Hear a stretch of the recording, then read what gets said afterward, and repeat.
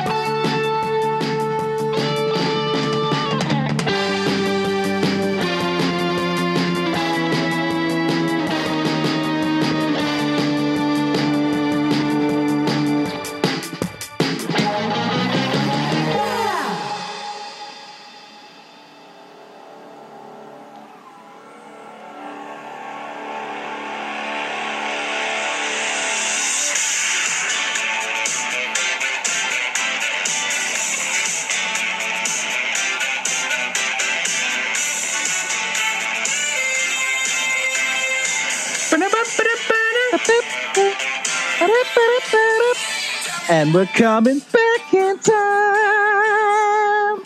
Oh, yeah, and baby. welcome back to the boys of the Golden Throne.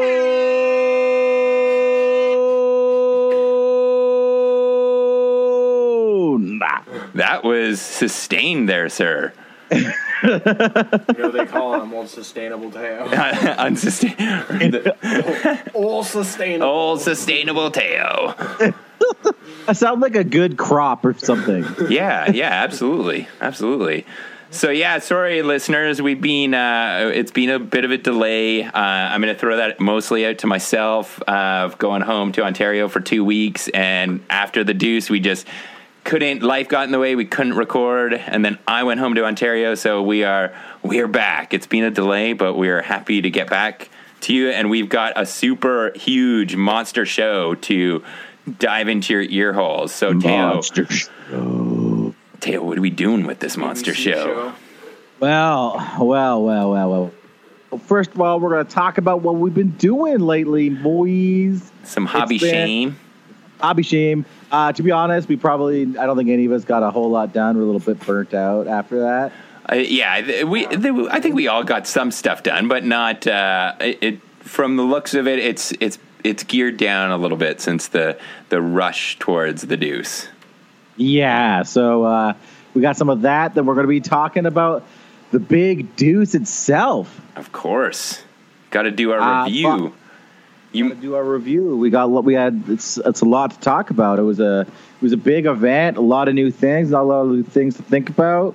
New dudes to dream about. Yeah, you know, new heresy boyfriends to talk to.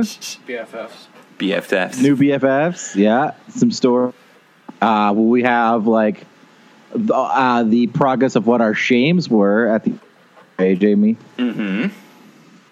Yeah, and the reasoning. I'm still rocking my shame. Yes, I'm very much looking forward to hearing about this, but I think we'll save that for the hobby and shame. Oh yeah, section. We have a little interview we did with Will Frank about Road to War Games Camp and the for that. Yes, I got together with Will and we are talking all about the amazing 30K narrative campaign that he has put together for War Games Camp, and our AT event that I'll be running at War Games Camp is going to be directly tied into that. So all the Legios are going to be hitting the field after the 30K event, and it's all going to have, it's all going to be able to tie in together. So I'm very excited about that one. Yes, Teo. And then we'll be doing our regular landing of the pig. Of course. Close out the show. Stay tuned for a little heresy after dark. Yes. Friday of the Deuce, we had a little get together and did a little heresy after dark. So I've listened to some of it. I'm just getting some memories about that. I do remember one point because I came sliding out of your hallway because you guys were talking about something. Yeah, well, I listened to it and I was like, okay, we can put this out because the first, like we've technically done 3 Heresy After Darks. We've done the very first one, which was at Kippers, which is never going to see the light of day because it is. Oh man, I don't even know about this one. it's so like we are just messed. Like yeah, it is, right. Sorry, it's the one bad. in the hotel room. Yeah, it's like no one Oh wants to hear yeah, that. I forgot about that. No one wants to hear that. Then the Heresy Camp one, which like is listenable, but it's in a big hall, so you can't hear as much. This one is actually like we did pretty good, even with having so many guys in the room. Like it sounds good, so or at least it sounds good for a Heresy After Dark. We set guidelines and used our professionalism to really come through on that one. Professional wisdom to stone it was the drinking whiskey bottle. That's how we did it. Well, stay tuned for that. Talking whiskey. The talking whiskey. The talking was. So yeah, big show today. We've been out, but we've got lots for you, and so I guess let's kick it over to some hobby and shame progress. Whoop-a-boo.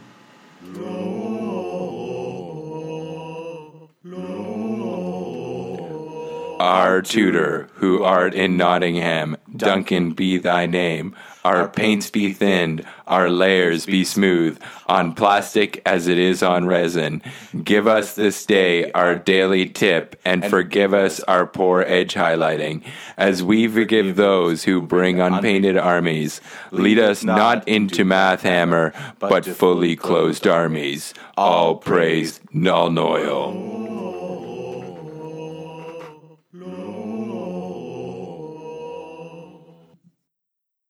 And welcome back. Welcome back. Little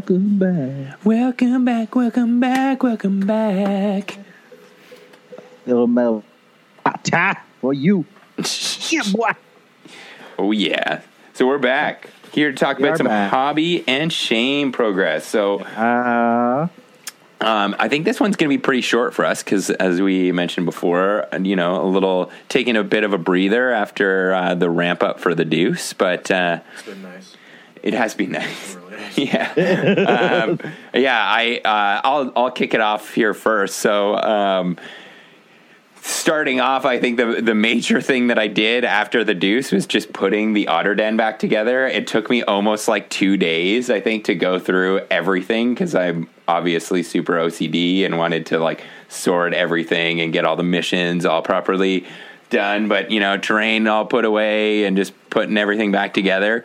I did do a little bit of painting, and I started to paint my Cromlech Demon, which I should have pulled out for you, John. It's over there. I'll pull it out here in a second and show you later. But basically got all the main washes on them. I just now need to do like the detail work and like the gross stuff. So they're those big demons are going pretty quick. I think the next one I'll do is Corvax and have to start working on the bases. But I'm now like post my little vacation in Ontario feeling the burn for getting this stuff done for Heresy Camp.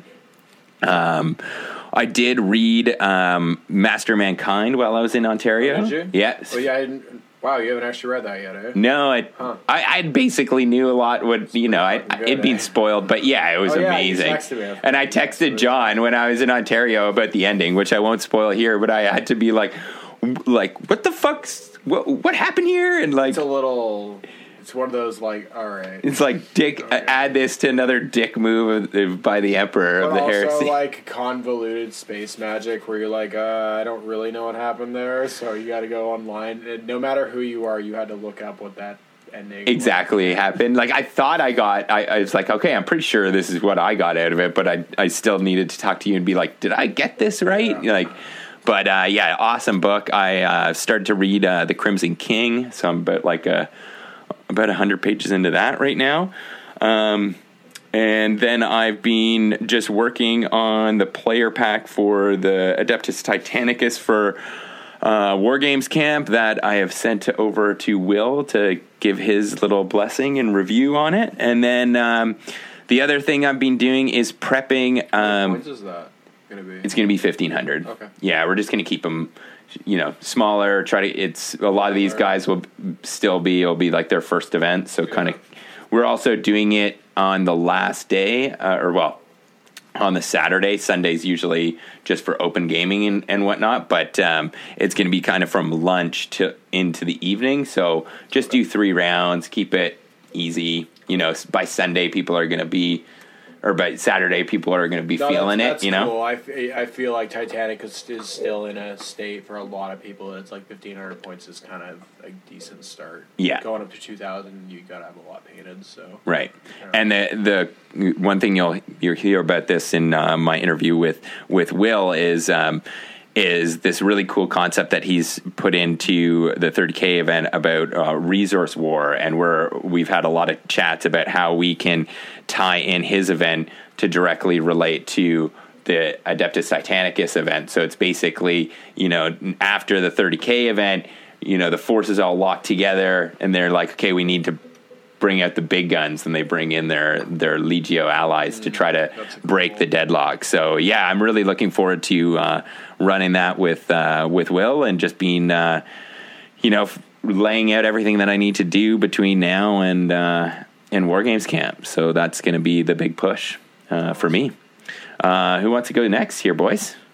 I can go. Yeah, I want to hear about your shame here. So what people can't see is that Teo still has his frosted tips from the Deuce, and it's been like... The thing is that they worked out way better than any of us. Like, I should have made the stipulation, because when I made this whole thing, Teo had short hair, so the whole idea was like, my mind was like some Guy Fieri-ass frosted tips, but instead Teo just like grew out his hair, so it like, instead of looking like Guy Fieri, more just looked like a semi-boy band, like heartthrob.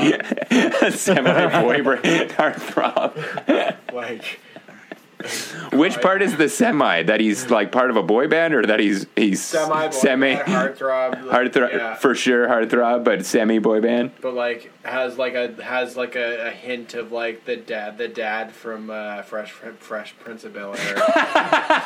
Uncle Phil. Yeah, totally got the powerful voice and the fucking like. Yeah. Well, sorry, I got some glasses, and I'll tell you why it kind of goes together.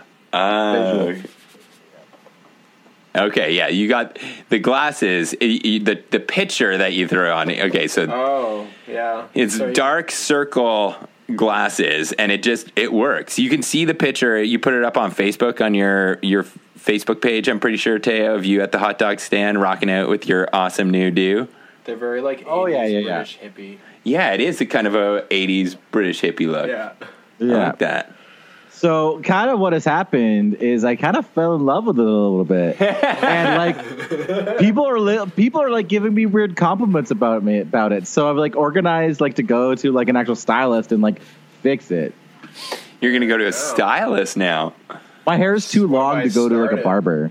No, yeah, for sure. Yeah, they just cut it down. They pull out the trimmers. Just yeah. So I'm gonna actually go and get it all professionally done, and it might get dyed a different color. Ooh, what kind of color? I might be going silver. Ooh, silver fox. Just full silver, or like just the tips? Like a black to silver. Black to silver. Ooh. I like it. Yeah. So essentially, what happened inadvertently, John? You made me sexier. So okay. One thing I think that now you need to do, like if and when you do cut the hair right off, I think you should like keep a Padawan braid for like a couple days. Or even if not even a couple days, just do it for 2 minutes, just braid it, and then send me a picture, and I'll cherish it forever. You can put a picture of me with a braided Padawan thing over your toilet. Well, exactly. I already have a Lando Teo, and now I can get a Jedi Teo or a Padawan Jedi no Teo. That's pretty good. I think it's an interesting angle. It is, yeah. Eventually, as these things progress through the years, I'll just have a many different versions of Star Wars Teos. I need to get super, super fast so you can have Jabba Teo. Jabba Teo? I was thinking, we need to get like John needs to get even more buff, and we put you in a little knapsack on his back, and you'd be Yoda Teo. That'd be so ridiculous. Yes. Painting more you must imagine do. These different versions of Teo. They all look like Teo, but they're in the shape of these characters.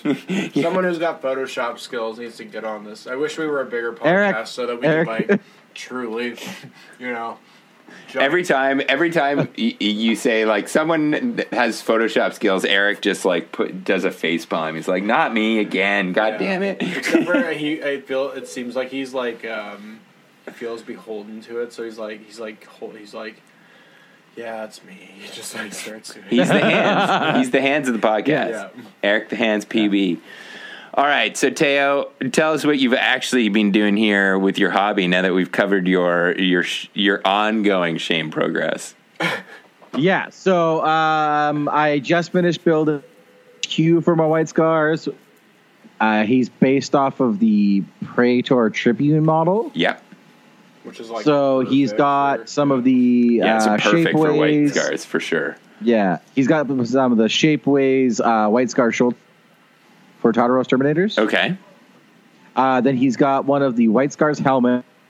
Then, because I have a game from Warlord Honor and it comes with a lot of extra bits, I've got to put some really cool, like, additional flair. So, with it, I got, like, some really cool, like, samurai and, like, these influence on all of the White Scars models I have. Cool. Which add a little dimension. So, like, he's got above on his armor, it's essentially got like ornate stag horns, which I think is very fitting for White Scars. Yeah, totally. Well, it's like the what's it called? It's Hero or Honor, and what's the game that you stole these bits from? Oh, Test of Honor. Test of Honor. Yeah, it's like perfect for White Scars, right? Of just all that additional like samurai kind of flair and whatnot. Exactly. So, so he's looking really sweet. He's looking really cool. His base is a little bit more ornate. He's got like some rubble, and then I actually have the the Emperor's Children banner that you get from Fulgrim. Okay, yeah, and so that's on the ground Also that the the Praetor, banner? the guy's standing on. yeah. Really? On the display base. Yeah. Oh, Yeah. okay, cool. Cool, man. Yeah. And that's an homage to when I think it's in the Scars book, when all the Primarchs are hanging out and the Khan just gives jabs to the Fulgrim. yeah. If we fought, I'd win. yeah. And then hey, I heard you do strange things to your ships, and then the Khan goes, I hear you do strange things to your soldiers. That's pretty funny. He's like, oh, I'm an unknown, and you're entirely predictable because you're a fucking peacock. Yeah. Yeah. Oh, Fulgrim. So so the concept is, there's going to be a bunch of dead Emperor's Children on the White Scars base. Nice. Well, are they going to be Lavender Marines or are they going to be regular ones? I don't know. Probably lavender. I think you should go Lavender. Homage. Absolutely. And so I got that character finished building my 10 tacticals. So the big thing about the Marines or the whole army is it's supposed to be a little bit more dimension to them because I don't guys. So every single is posed differently. There's similar poses. They're not static, and there's equal amount of Gorin. Okay. I use some of Terran and Trigorn. Yeah, so I use some of the more heads, like open-faced heads, to represent the Chigoran, to represent the Terran, with normal. The Chigoran, I actually used a lot of the Space Wolf heads. Oh, really? Yeah, to give it a little bit more of a different dimension. So, because if you, in the fluff, eventually all the Terran go out and it's just the Chigoran. But a lot of the Terran really took to mentality really easily. Right. Well, that sounds awesome. I love how much like additional flair you're adding to these guys. It sounds like they're going to be a pretty unique force on the tabletop, look-wise. Yeah, and exactly. So the other really cool things with the Test of Honor band, I don't know if right, they have like their banners on their back. Yeah. Banner. So I'm using those as my Vexellas. Oh, nice. That's awesome. Yeah, and then I have a really that I'm going to use for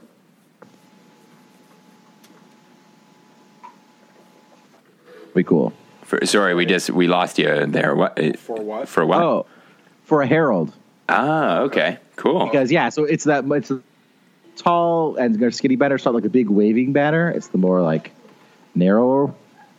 I don't know if you've ever seen like Japanese banners. Yeah. Oh, yeah, for sure. Yeah. Yeah. So that's going to be the banner for my herald. I think I've definitely seen some. I'm reminded of some Tau 40K armies that have done similar things with like those back banners and That's something that I've always thought 40K and 30K sort of was lacking was like a little bit of that samurai thing because I think samurai looked fucking really cool. yeah, man. Yeah. Cool, So man. the whole army has a bit more. So like sergeant for the tech, you know how like samurai armor, the almost layered pads. Yeah. The leather. So yeah, the more like the leather on the shoulders. So one of the pads kind of has a similar look to it.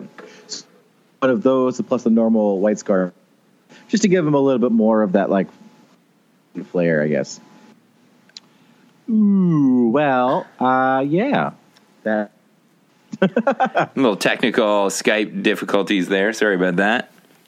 Yeah, so I was just saying that the my white scarf is just of an Asian flair to them.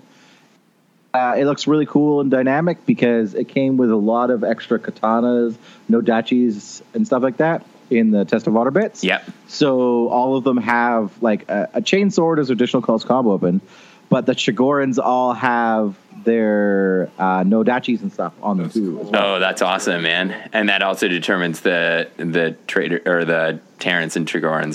That's a nice little The touch. size works, eh? Is it like, do they seem like Well, because it would be something they had when they were normal.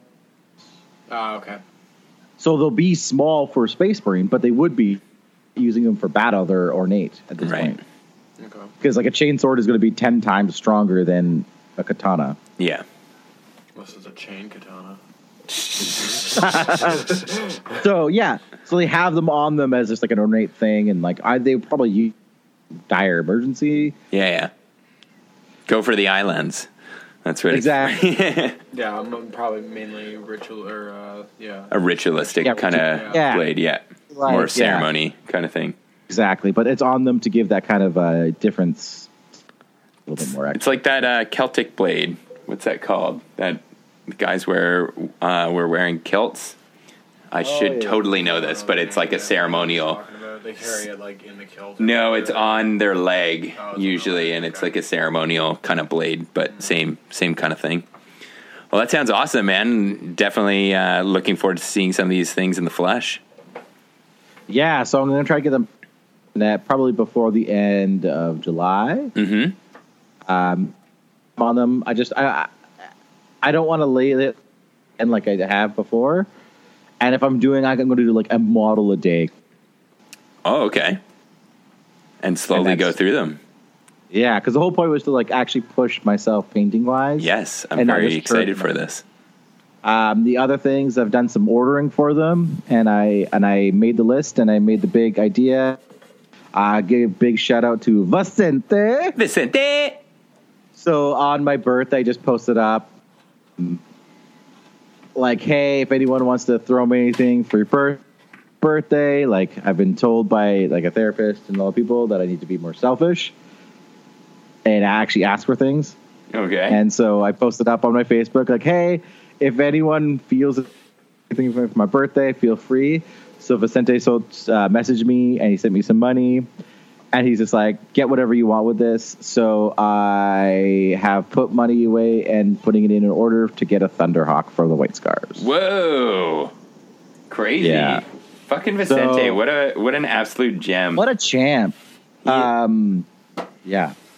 He is He a gave champ. me this big message about like, hey man, he's just like, you seem very similar to how I am, and he's just like, I've been going to like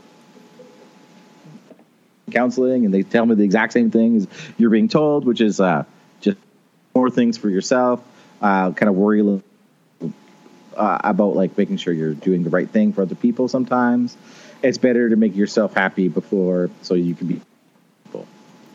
Right on. So he kind of knew the situation I'm going in, so he manned up and was a boss about it. Well, we do love Vicente here at this podcast. But I did also order myself something kind of extravagant and silly for my birthday. What's that? An 8-foot tall, 3-foot wide Space Wolf banner. Yeah, I What? saw that. What? Yeah, Forgot about that. it's in the mail already. Where did you get picture of it? Just Legio models on Facebook. Crazy. Dude. Yeah, and it should be in the mail anytime soon. Well, and that'll be then- awesome for our events to hang.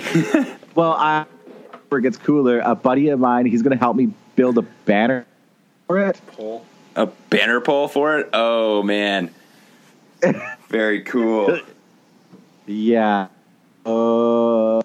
Yeah, it's a bit extravagant, and I don't even know where I'm going to keep it in my house. You just got to like, make the banner pole so it's like a detachable thing that you can take it apart into many different I pieces. think so. So the idea I have right now is I'm going to put like hooks or like a mount in the wall of my bedroom. Much going on in my bedroom, like art wise. Mm-hmm. So I'm going to have it where it's like hanging up in there, and then I can take it off and it gets put on for the pole for I guess events. Sweet, man. That's Yeah, awesome. so I'm getting a picture for very large and very ridiculous. That's awesome, man. I want to get that picture of us from LVO put onto a banner for our events. But Yeah, that'd be great. yeah, that's very cool, man. Well, happy birthday, sir. Belated. Thank you. Happy birthday. Officially on the podcast, at least. Yes. Uh, You got anything else other than big banners and white scars and all that? So I've been, as I've been talking about on the podcast, is that I've been playing a lot of music. Yeah. And you been playing a bunch of gigs, right? Yeah, so you guys know me and how I think and do things, which is if I do it. Grab a towel, Joey. Sorry, my dog lemonade everywhere. And then so I've been booking gigs already. So we had a gig like a few weeks, and we were still in the debate of what kind of band we were going to be. And we came to the conclusion that we're just a jam band. So Yes. I approve. I know you approve because we're really good. All right there, Joe. We're really good at just like getting into a groove and making some really cool shit. So we're a jam band. I'm a drummer for it, /singer / whatever we want to do. And it's been really fun and really cool, and a lot more work on my side as well. And Hey, if it's keeping you positive, that's a good thing, man. I'm hoping that you guys get down here for a show and we can bring all of our nerdy gamer friends. that'd be super random and super weird.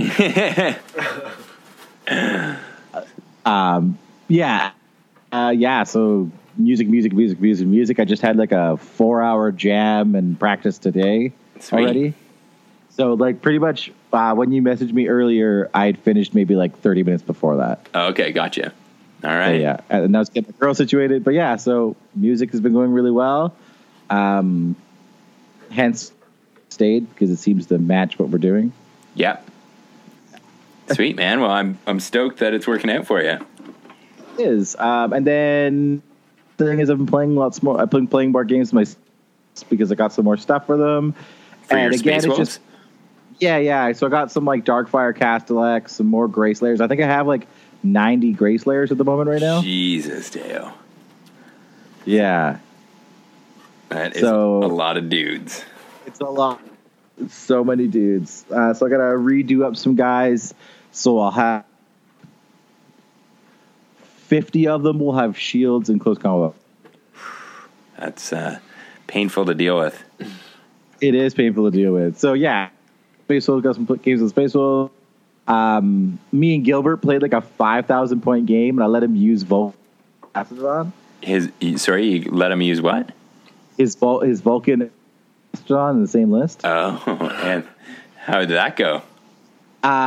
We called it after 20 minutes because between my Darkfire, and the Falchion and the Lancer, I killed his Mastodon 4 Fire Drakes and Vulcan on the end of turn 1. Oof. That's butthurt a little bit. I'm It's pretty bad luck. 1,500 points down already, so I don't think this is going to work. Oh, And, like- poor G-Bert. Nothing had been touched in my entire army at that point. Yeah. That sounds So- like literally the worst luck ever. Yeah. I can't Yeah. even envision how. Well, it if happens. anyone's gonna get that, it's probably gonna be Gilbert. It's true. He really is. So it's just the most like unlucky player. I shot my 4 Lascannons and the Falchion at the Mastodon. Mastodon, and the first 2 Lascannons killed the shields. and then the other Lascannon took like 2 hull points off. And the other set of Lascannons took 2 hull points off, and then So it's a good roll. the already. Falchion got a 6. Did 11 hull points in one shot. He only needed 10 Yeah. to begin with. Yeah. Exactly. And then so that took it out. And then I ran up my Lancer and everything I could. And then this is also the kind of really crappy thing. 1 carries and the 3 Darkfire Castellax took all 6 hull points of glancing hits on the Spartan turn 1. Well, there you go. Jeez. Yeah. So he's Lancer? just like How did the Lancer? Was it a not the Lancer, the Darkfire Castellax Oh, and 1 sorry. carries. But the Lancer okay. It's his turn, and it was Vulcan was actually in the Spartan, and he ran up and was going, I'm going to punk this Lancer, and he shot everything he had in it and only took 2 hull points off it with like 3 Land Raiders shooting las cannons at it. And then he charged it with Vulcan. Vulcan completely whiffed his attack, and then I rolled a 6 on the D Lance. And he was like, well, whap whap. Wow, wow, wow. Brutal. So. All right. Well, it sounds like you've actually got squeezed in quite a bit there. Trying.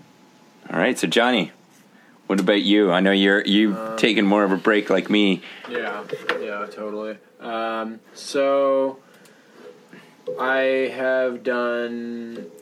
Been doing some reading, stuff right? That's not. Yeah. Well, I've done. So yeah, I guess I'll start there. Yeah. So I read the Gilliman book. It's pretty good actually. I liked it. Yeah. I kind of generally like the Gilliman stuff. Everyone seems to hate him, but I kind of like him because it's So I find- human. That's the thing. I find all the other characters just so like they're just so up their own asses with their like brooding bullshit. It's like it's kind of refreshing to have a Primarch who's just like, yeah, no, like I'm like an actual like leader. Like I'm building an empire and it's like good for the people that are in the empire. And he's like, he just seems like a well-meaning individual, unlike the rest of them who are all just like fucking. Ugh. But and then I started the Angron book, and I've probably about I think I'm about a quarter of the way through it. It's interesting where it's going. The beginning of it, I was a little bit like, but Okay. it is interesting. It definitely, so far as painting the picture of Angron, has no positive effect on his Legion. But other than that, it's going. It's interesting. It talks a little bit of Nicaea and his like childhood, which is pretty cool. Okay, so I'm, sweet. Kind of excited to get on that. I can't remember if the last episode I had base coded all this stuff, but I'm gonna assume that I hadn't. And I think I screwed up the show notes by like making these with this week's show notes on those ones because you didn't make those things yet, and I just wanted to get them down. So, Okay. So I. Basically, for my shame, was our last episode? Yeah, we talked about our shame, So yeah. this is what I've done since then. Yeah. So I got all the 7 Reavers together left out of that 10-man squad that needed to be done, and all 10 of my destroyers Are done. And not done. Oh, okay. No. So I based all of them. I did all the black basing. Okay. And like actually like the shading and stuff. Yeah. All the reds on the shoulder pads, and with the destroyers, I based them green, and I actually was smart enough to not glue the shoulder pads onto them, and then I like airbrushed all the shoulder pads.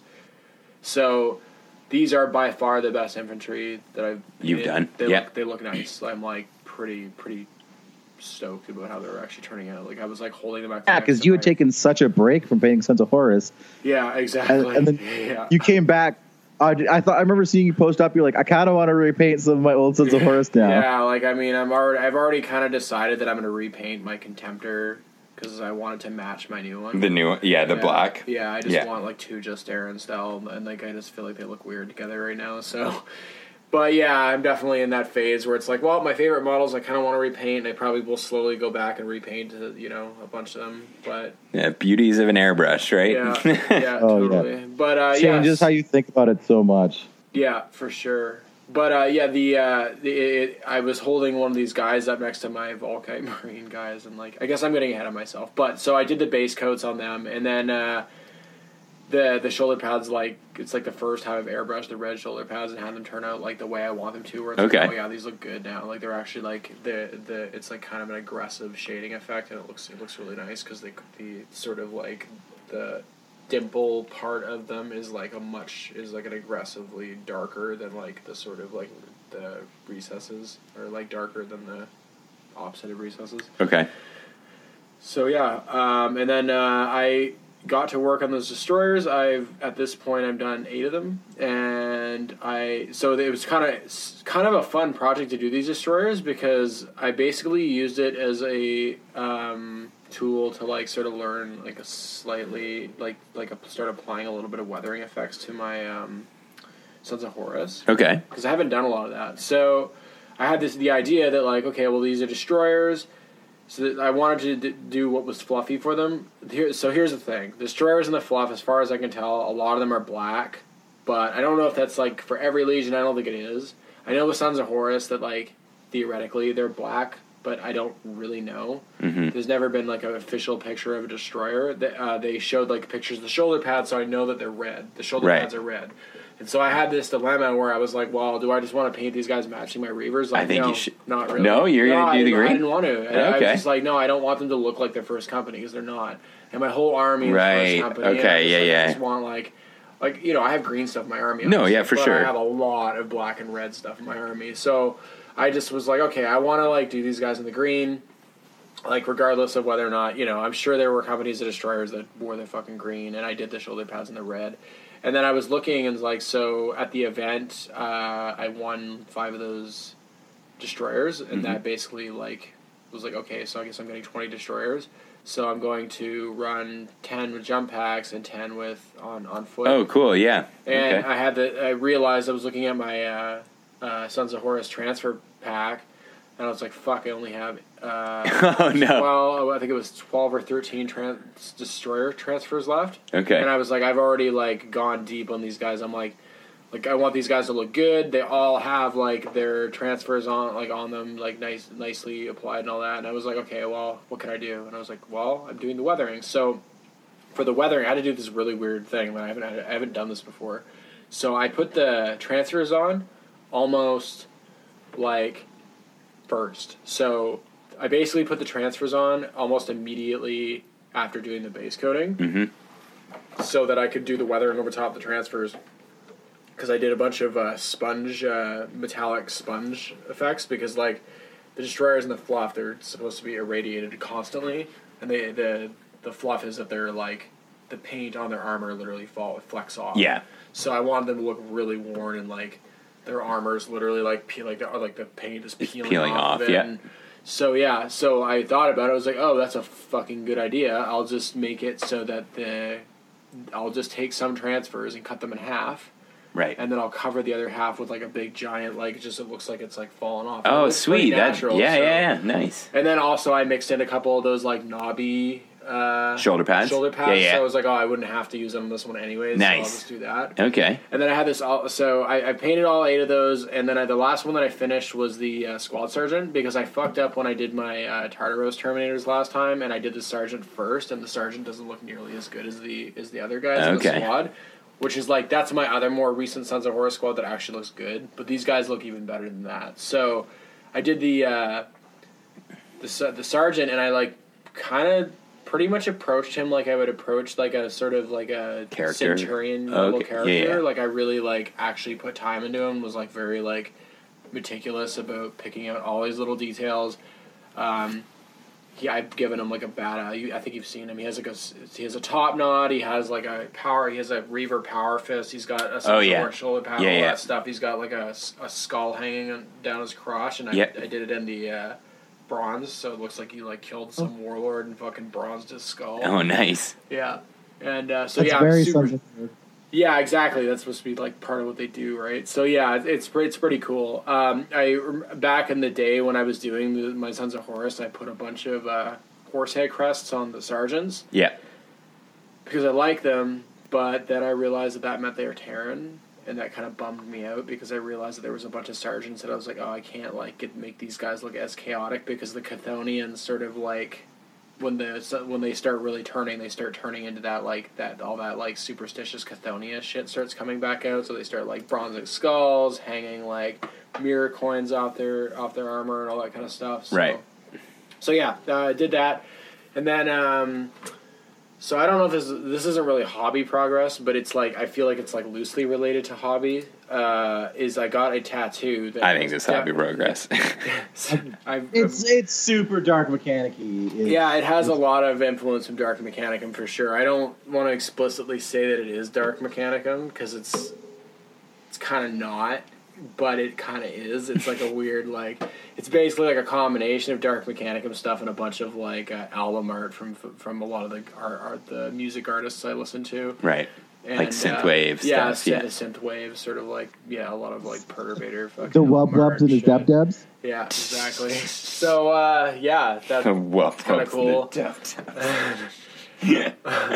Sorry, that just clicked for me there. Dubs. And then the last thing, which isn't really hobby progress, but it's certainly directly related to hobby and the progress is about to be had. So, it's funny.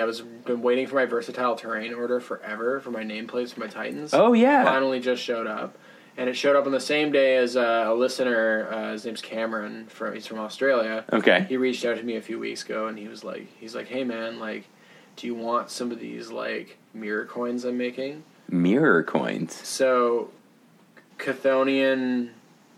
Like the gang thing that they leave coins over people's eyes when they kill them. Right. So basically, he shipped me a bunch of these things. They're basically just like shiny metal like circles. Circles, yeah. They're like something that I'm going to start giving it to my opponents when I beat. That is so cool. Yeah, I thought that's so awesome. cool, man. Yeah. So I'm kind of stoked on that. It is interesting. I was like kind of looking at them and I was like, yeah, this is fun. Like as long as the person's like. Kind of in on it. Yeah. They'll be like, "Oh, this is kind of cool." That's totally, it's same kind of idea of what Vinny and Kurt did for the Deuce and their little Lodge Metal coins that we got. Yeah, for sure. Very cool. Yeah, and it's kind of fun, just thematically. It's like, every time I bring my Sons of Horus somewhere, I gotta like pack these a mirror coin with me. Yeah, totally. Well, but I thought maybe I'm missing this, but I thought you also I saw some pictures while I was gone of like a standard bear. Oh, so yeah, okay. So part of when I did those Reavers, there's some guys I'm kind of calling Reavers that aren't Reavers. I have one guy who's my Warmonger. Okay. And he looks like a Reaver commander. He's going to be probably played as a chieftain in some games and then be played as a Warmonger in other games. Gotcha, he's okay. The badass dude with like... He's got the axe. Yeah. He's like one of the coolest models ever. He's got a bald head and he's got an axe and he's got his helmet in his other hand. He's got spikes and shit all over him. He's badass. And then the standard bearers. So, yeah, that's the thing. So I did all these Reavers and I was working up to these two guys because I really wanted the shading to be good on them. Right. So, I airbrushed all the base coats on that standard bearer and I'm super stoked on it because I think that standard is going to look really nice. Like when it's done, I think the decal applied, which I don't even know how the fuck I'm gonna do it because like I'm gonna have to cut it in a million places, and it looks like it's gonna be really hard. But there's a lot of chains and shit on it. It's like I've only found one picture of someone who's actually applied the decal that's sort of intended to be there, and like you gotta like. It's gonna be a lot. I wonder if just soaking it in like Microsol. He's like holding the banner close, where it's like, and so it's all draped. It's all like rippled, and then there's like chains and shit at the top. And it's like it doesn't really fit the whole. There will be sections that I'll probably have to cut off of the decal. So, But regardless, that guy's gonna look so cool when he's Yeah, done. he looks really good. I saw those pictures while I was in Ontario. So all I'm like, this oh yeah, stuff- John, you're keeping it up. Literally, all this stuff is like for that list that I'm building for that. Yeah, Destroyer Reaver list. Yeah, and now that list has 2 Sakaran Punishers, which is fun and. Oh man, I love the fact you do double Punishers. Yeah, I couldn't turn that. It was a good price, and it was a Sakaran Punisher, and I was also like, oh, I can airbrush this thing this time, so it'll look better. So yeah, Nice, sweet. Yeah. All right, so I think that's it for our hobby and shame. Yeah. So let's kick it over to our 74th Deuces Gone Wild review. Yeah, Yeah. I guess it would be a review. Yeah. All right. We'll be Debrief, back. I guess. Debrief. That's better. I like that. Yeah. Debrief. All right. We'll be back. Wow, John, your hobby game's looking pretty swole. Yeah, it's because I've been clanging and banging at Everything Games out there in Langford, bud. Everything Games? You mean Rob's store? Yeah, they've got pretty much everything for all your hobby game needs. Everything Games has all your hobby needs, from Plastic 30K, Adeptus Titanicus, Warhammer 40K, Age of Sigmar, X-Wing, Magic, and board games. Everything Games has you covered. Visit everythinggames.ca for more.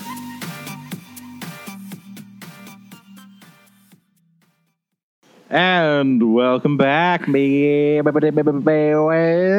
These are I just hope you getting guys- more crazy as each episode goes by. Okay, I think we could just track your sanity loss throughout these podcasts from just your intros. They went from like normal to like just me making random noises. Yeah, beep bop boop. Beep beep beep bop boop. So yes, we are back for our not review, but debrief of the right. Deuces Gone Wild. Yeah, man. I don't know. I think maybe we should just have like a run through it and kind of as things happen, and we can talk about our personal experiences. So a lot of people have probably heard some of this stuff because they would, if they listen to Radio Free SFan. I was on there. I think it was like 2 weeks ago. Something, yeah, 3 2 weeks ago or something like that with Vicente. Vincent And and this wonderful Scott, who I think we might have nailed down for our next event. Maybe. Fingers crossed. So yeah, head over to Radio Free Estevan, and you can listen to John do his. Like, you guys went pretty in depth with we went. with Vince and talking about all your games and whatnot. So if you guys want to hear a little bit more detailed into the gaming side of things, pop over there. But I think we're going to just talk about some of our personal highlights and the big. We'll talk about the winners and all that kind of stuff. But yeah, I think maybe I'll kick it off because I think it really started for me probably the earliest. I was rushing at the beginning of the week to get everything done, basically, or as much as I could get done before Kurt arrived Wednesday. So Kurt showed up at around noon, coming all the way from Indiana, and basically just took him for a little tour of the town. Got to take, basically just had a chill night that first night. Thursday, we got up and I took Kurt for a hike up Mount Doug, which is like probably the highest mountain he's ever been on top, which Really? Yeah, is I like, Mount Doug for us is like a small We kind call of it hill. Hell Doug. Yeah. But, just he was just blown away by Victoria, and just like he was like, man, I want to move out here. And then we went. I was interested to know what the Indiana and Texas boys would think of this because it's probably pretty different. Oh yeah, well, Indiana's would be very different. Yeah. Like a lot, it's more like it's a lot of rolling hills and valleys and stuff like that, but lots of forest and like. Okay. Not the coastal mountain kind of stuff that we get to deal with here. But, so then on Thursday, Jay arrived coming from D.C. Both Jay and Kurt are they are lovers of the green. So coming here to BC, the first thing that Jay said was like, take me immediately to your closest dispensary. And they were like little kids in a candy store. It was like Toys R Us. They were just like, it was going deep. It was so funny just watching them shop. It was quite funny. Then later on that night, Vince arrived, coming all the way from Florida. So all three of the guys were staying with me. And Thursday night, you popped over to drop off some terrain, and kind of we just hung out for a little bit down here in the Otter Den, and just chatting and hanging out with Heresy boyfriends again. It was funny, like, meeting these people, and it was like I was at work. Yeah, just coming in uniform and just like, oh, there's all these people. Everyone's so engaged already in terms of, oh, it's the weekend where you're just got off work and you're like, I haven't showered yet, I'm still in my clothes, like, it's nice to meet you guys, but I need to go home, and then I can get into this into the same stages where you guys are, kind of thing, which is pretty funny. I could tell when you walked in, you were like, oh, I'm not ready, kind of ready for this yet. But so Thursday, as well as I kind of alluded to before, Kurt and Vince were teamed up together, and they made these awesome lodge coins, basically, that say BDE for Big Dick Energy, says Vincent and Kurt, and then it's got the half of the Thousand Sun sign, half of the Alpha Legion sign, and then on the back it says drop a deuce 69. And they were giving these out to all of their opponents, and also Teo and John and I all got one. So much love to those boys for bringing us a little gift like that. And they're all, I don't know if you noticed this, but he did them on loony type things, like they're shaped like a loony, like a coin and all gold. It's true. Yeah. So Thursday night we just kind of hung out, and then Friday, basically, originally I was gonna take the boys out to the coast and do some things around, but old Vicente showed up with still having to do tons of painting. So I woke up at 7, I think, or maybe even 6:30, and Vince was already up, had a coffee in hand, heading down, and basically went into a 14-hour solid painting session throughout the entire day. We later on, we left him here and went and set up the venue, and then came back and he's still painting. And then we had a barbecue with he literally popped an Adderall. Yeah, he just went laser focused. Hard. And it was I went upstairs and I was talking to AJ, and I'm like, man, Vincent's really focused on the painting, and you said something someone said something, and maybe it was Kurt or something, and I was just like, oh. That makes a lot of sense. Yeah. But yeah, it was we then had a barbecue later that night where we invited mostly a lot of guys from out of town that had traveled all the way up, and we did Jones's barbecue. And even at that point, it was I had to drag Vince upstairs to you have to eat, or it's gonna be gone. But yeah, he it seems like we always have one person putting in a solid, huge painting session like that. Last year it was Gilbert. This year it was Vince. So who will it be next year? Who knows? Probably Gilbert again. Probably. But yeah, really, the setup of the venue is super easy. John, you met me there. We had help from a bunch of the guys setting up, and because it was teams, it was less tables. Yeah. So we only had 10 tables to set up, and Bill and Marcus brought up a whole bunch of tables from San Fran, but they weren't able to set up until the Saturday morning. So really, we only had a couple tables to set up. So it was really it was a really chill setup, which was great. And so then, Saturday kickoff.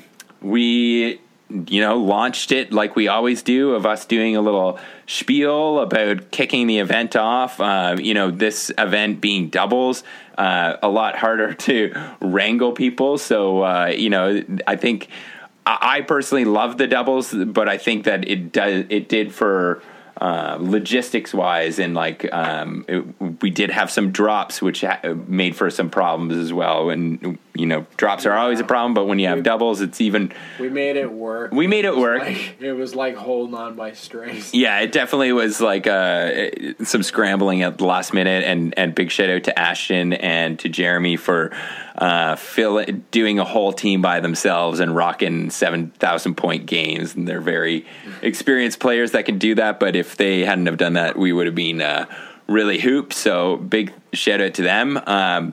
During my whole speech, I was completely taken aback because at the end of me doing the whole speech and getting the thing going, James and Kalis, two of our awesome community members, stole the mic from me and presented me with this absolutely amazing award, CEO of the century, which is it's just beautiful. Both of them put so much time in. I posted some pictures on the Facebook page, and it's basically a scenery. It's a diorama basically with a statue, and on top is one of the new Chaos guys coming jumping off, and it's with a spear.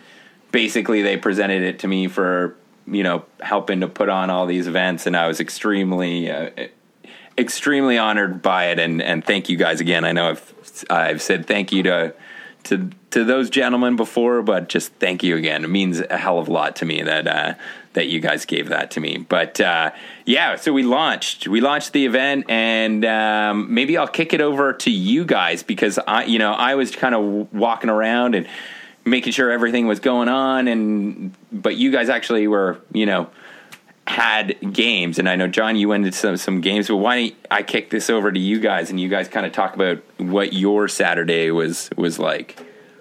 Who wants to go first? Teo, do you want to go first? Teo? Yeah, I can go first. Okay, so it starts with Remember, it was a while ago now. My Saturday kicks off with Gilbert being a dumbass. Why is that? Wasn't that Sunday as well? It's every freaking day. So I got a new. I am a roommate with anybody ever again if I don't have to. He got way too drunk first night at my place. Yeah. And so, Gilbert, big dum-dum, just way too drunk and stoned. And then he puked that night, and then the next morning he wouldn't get up. Everyone was trying to wake him up, and then everyone else left. And Gilbert's like, I don't know where I'm. I was like, you can look stuff up on your phone. He's like, well, I don't have data. I was like, just being a bitch about it. So then, he was just too weird and nervous about doing anything on his. So then I had to wait for him, and then I'm like, okay, I'm calling. I'm like, you ready? He's like, I'm ready. And then as soon as the cab's on its way, he goes and pukes. That morning? Morning. Jesus. Gilbert, get your shit together. And so the cabbie's waiting for Gilbert to, situate himself. Purge, yeah. And so Gilbert's... The cab shows up, but he's just sitting in the bathroom, just being a sack of shit. Come on, dude. So we leave, and then I show up, and I'm pissed, and then what are you doing? I was like, I'm fucking it. So I started the day kind of weird and and I already told him that I don't ever want to babysit him again. No. Yeah. And so then I met up with Matt, who was my teammate, but that was a Saturday. But I guess we should talk about my Friday, because that's when I did my Frosted Tips, too. Oh, yeah, we got to talk about that. Sorry, I skipped all over that. Yeah. So I'll go back and do some Back to the Future. So, Friday, me and Gilbert headed down in, we got there around, 5, I think. Yeah, something like that. Oh, so, I don't know why, but we were driving down, I'd see a traffic. Yeah, so another technical difficulty because I think we need to find a new communication app. Yeah, no kidding.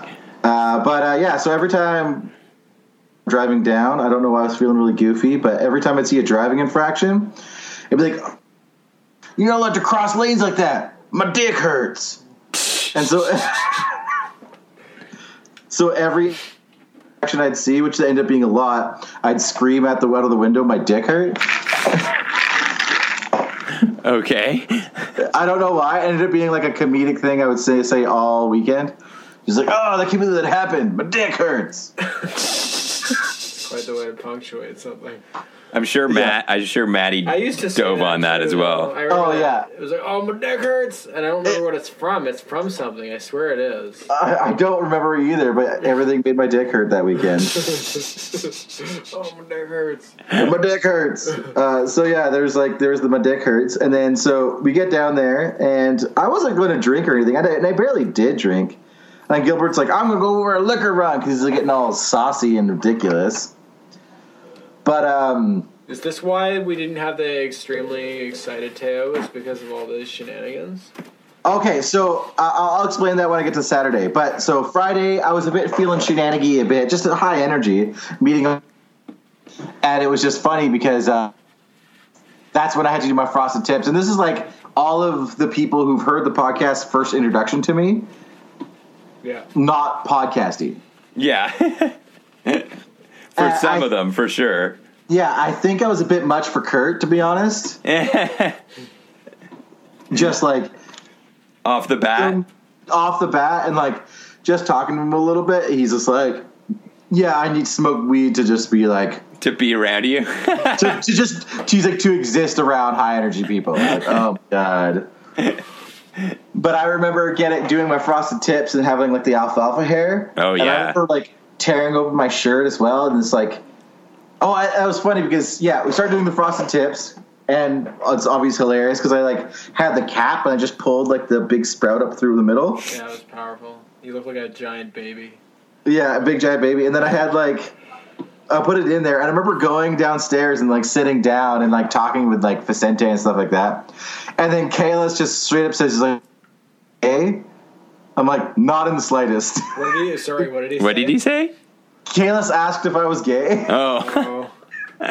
Oh, The slightest. He's like, "Okay, you just seem like you're gay." I was like, "No, I just don't give a fuck." This is big. I'm just very jovial. I'm just very jovial. So he's like, "Okay, I just wanted to ask that." He's like, "It's been on my mind." I was like, "It's okay, don't worry about it." It's okay. I get it all the time. It's fine. I get it all the time. But yeah, so that was like my first time sitting and talking to Vicente. So I was just making jokes with him at the same time, and he was stoked for the next day. So Friday night ends. We go to. We get to the event, and me and Matt's first game is against Vicente and Kurt, and they gave us the Deuces coins. Yeah. Yeah. So it was funny because apparently they have both gotten those Warhounds like right before the event. Yes. yeah. So I had to tell them how to properly use their Warhounds. Oh, really? I didn't know that. Yeah. That's funny. But that was a different game because Matt was using your Iron Hands, and he had the glaive, and I had my falchion. Yeah. And they're just like, literally, Kurt at the end of the game was like, "I'm buying a glaive." Really? He's going to go home, and Ryan Kimmel's going to be like, "No, you're not." It's very situational, but in the right. It is situations, situational, it's but very yeah, powerful. Oh. it can do work. If It can do exactly. So it's yeah. right. And it was just it was whatever game, and yeah, we played that, and it was a lot of fun, and we joked around a lot, and like we kept stopping for drinks and stuff like that. Well, that's definitely. As soon as I saw that you guys were going to play, I was like, "Oh, that's going to be a fun game between those four guys Yeah. for sure." Yeah, it was just funny, and then then we played. Then so this is the thing. This isn't recent. Like Saturday, I couldn't get drunk. On Saturday? Yeah. It's probably because they were watering down all the booze on you after your display last year. Maybe because like I kept drinking and drinking and drinking. Like in my second game, which was against Jay and I can't remember the other guy's name. Jay militia? and Bob. Hey Bob. Yeah. Yeah. So we played against them, and that was the moment that me and Matt were like, "Oh, like we are good players, and we shouldn't be doing this. Like we told them to put models back on the table because they're just. Oh, really? Yeah, and we just felt bad because like nothing was just going well for him, and like I literally told him like he had these Grave Wardens of Mortarion charged some tanks of Matt's. I think it was the Sakaran. Okay. Something like that. They're only strength 5. Did he put melta bombs on them? At least. Yeah. Well, they had power fists. Oh, Grave Warden. Sorry, I think Death Shroud. Never mind. Oh yeah. So yeah, they came and they started to. They ate the tank, and I'm like, okay. I tell him like, Jay, are you sure you want to do that move? He's like, yeah. I was like, you don't want to charge the 2 15-man squad or the 15-man and the 10-man squad of Grayslayers. He's like, no, I want to charge that tank. I was like, oh no, charge the glaive, and he blows up the glaive. I was like, okay, and I charge. Yeah, you charged all the Grey Slayers into him and just wiped him. Yeah, Mortarion and all. Yeah. Well, the one thing I did kept going over to that anywhere where Bob and Jay were, because man, like Jay's army is beautiful, but Bob's militia, holy crap! Like it's all of. Do you remember that army with all of the militia artillery cannons that were all in the back behind an Aegis defense line? And yes, faintly. So beautiful. Just so many like amazing, like how long it probably took him to do that. I didn't even want to know. I could have played against that. Yeah, it was very, very cool list. Very cool list. But that's awesome. So you guys obviously, I think we know how that one worked out then for you. Yeah. It was funny though, because as we're playing the game, Bob wanted to see like a quintessential Space Marine moment. So he just kept throwing mobs of dudes on my Grayslayers packs. And he's just like, just tear him to shreds. Like, awesome. Yeah, because he's just like, after I got some initial charges, he's like, these dudes are brutal in combat. I want to see what they do. He just kept wanting to see how many he could kill before they start killing his army.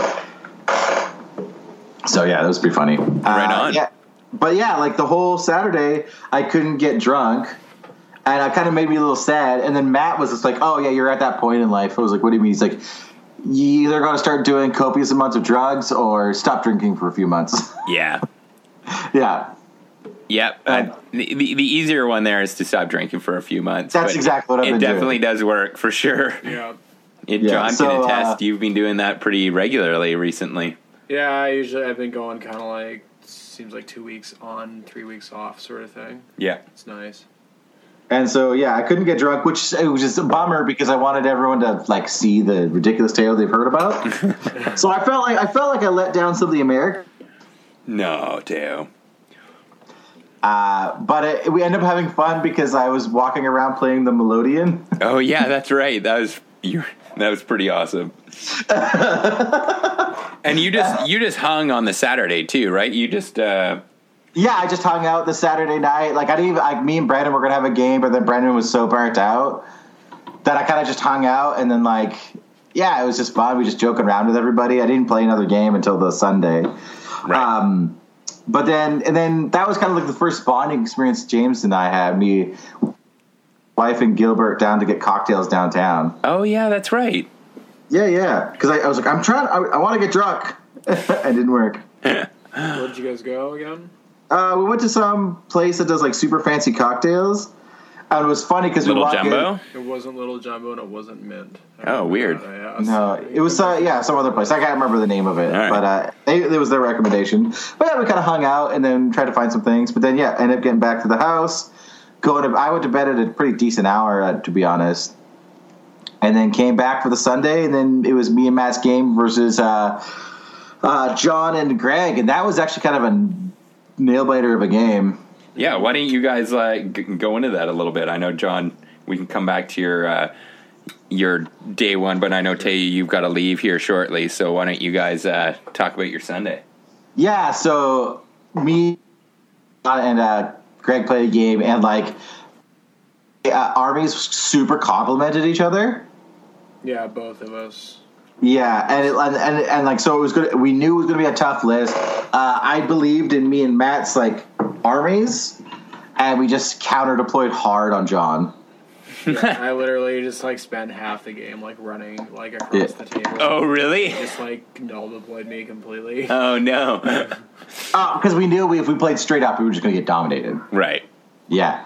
But that was a super tight game. Because that would have been Really tight. Mechanicum and Mechanicum versus Space Wolves and Iron Hands. Yeah. It With was, a little bit of Mechanicum in there. there was like I think looking at the lists, I think it was a game that could have gone either way. I definitely think that like that your guys' lists I think could have beaten our lists in maybe a different game or a different slightly different scenario potentially. Yeah, I agree. But it was a bloodbath, and like I guess that was like Greg's first time really playing against Space Wolves.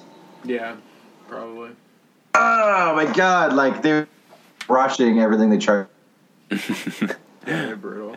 And Yeah. and that you guys were also playing on that awesome Mars Yeah, I love that theme map. table That was a great- Bill yeah. brought up, and it just seemed to suit that whole I narrative. remember we got the initiative and I just snagged that table and like Matt came up to me earlier and I was like I wanted to play on that table and then someone came over and they're like no we already got that. I was like fuck okay and then Matt's like yeah we already played on that table and I was like because he wanted to play us like Yeah. and I was like I don't give a fuck, I'm going back over to this table. Like, Matt was like he's like you're an asshole. I was like dude I want to play on this fucking table because it's cool as shit. If you want to And play Matt- me, you're and gonna play on this matches the table. Samara army like And he was probably like, yeah, deal okay, with it. okay, fine. Yeah.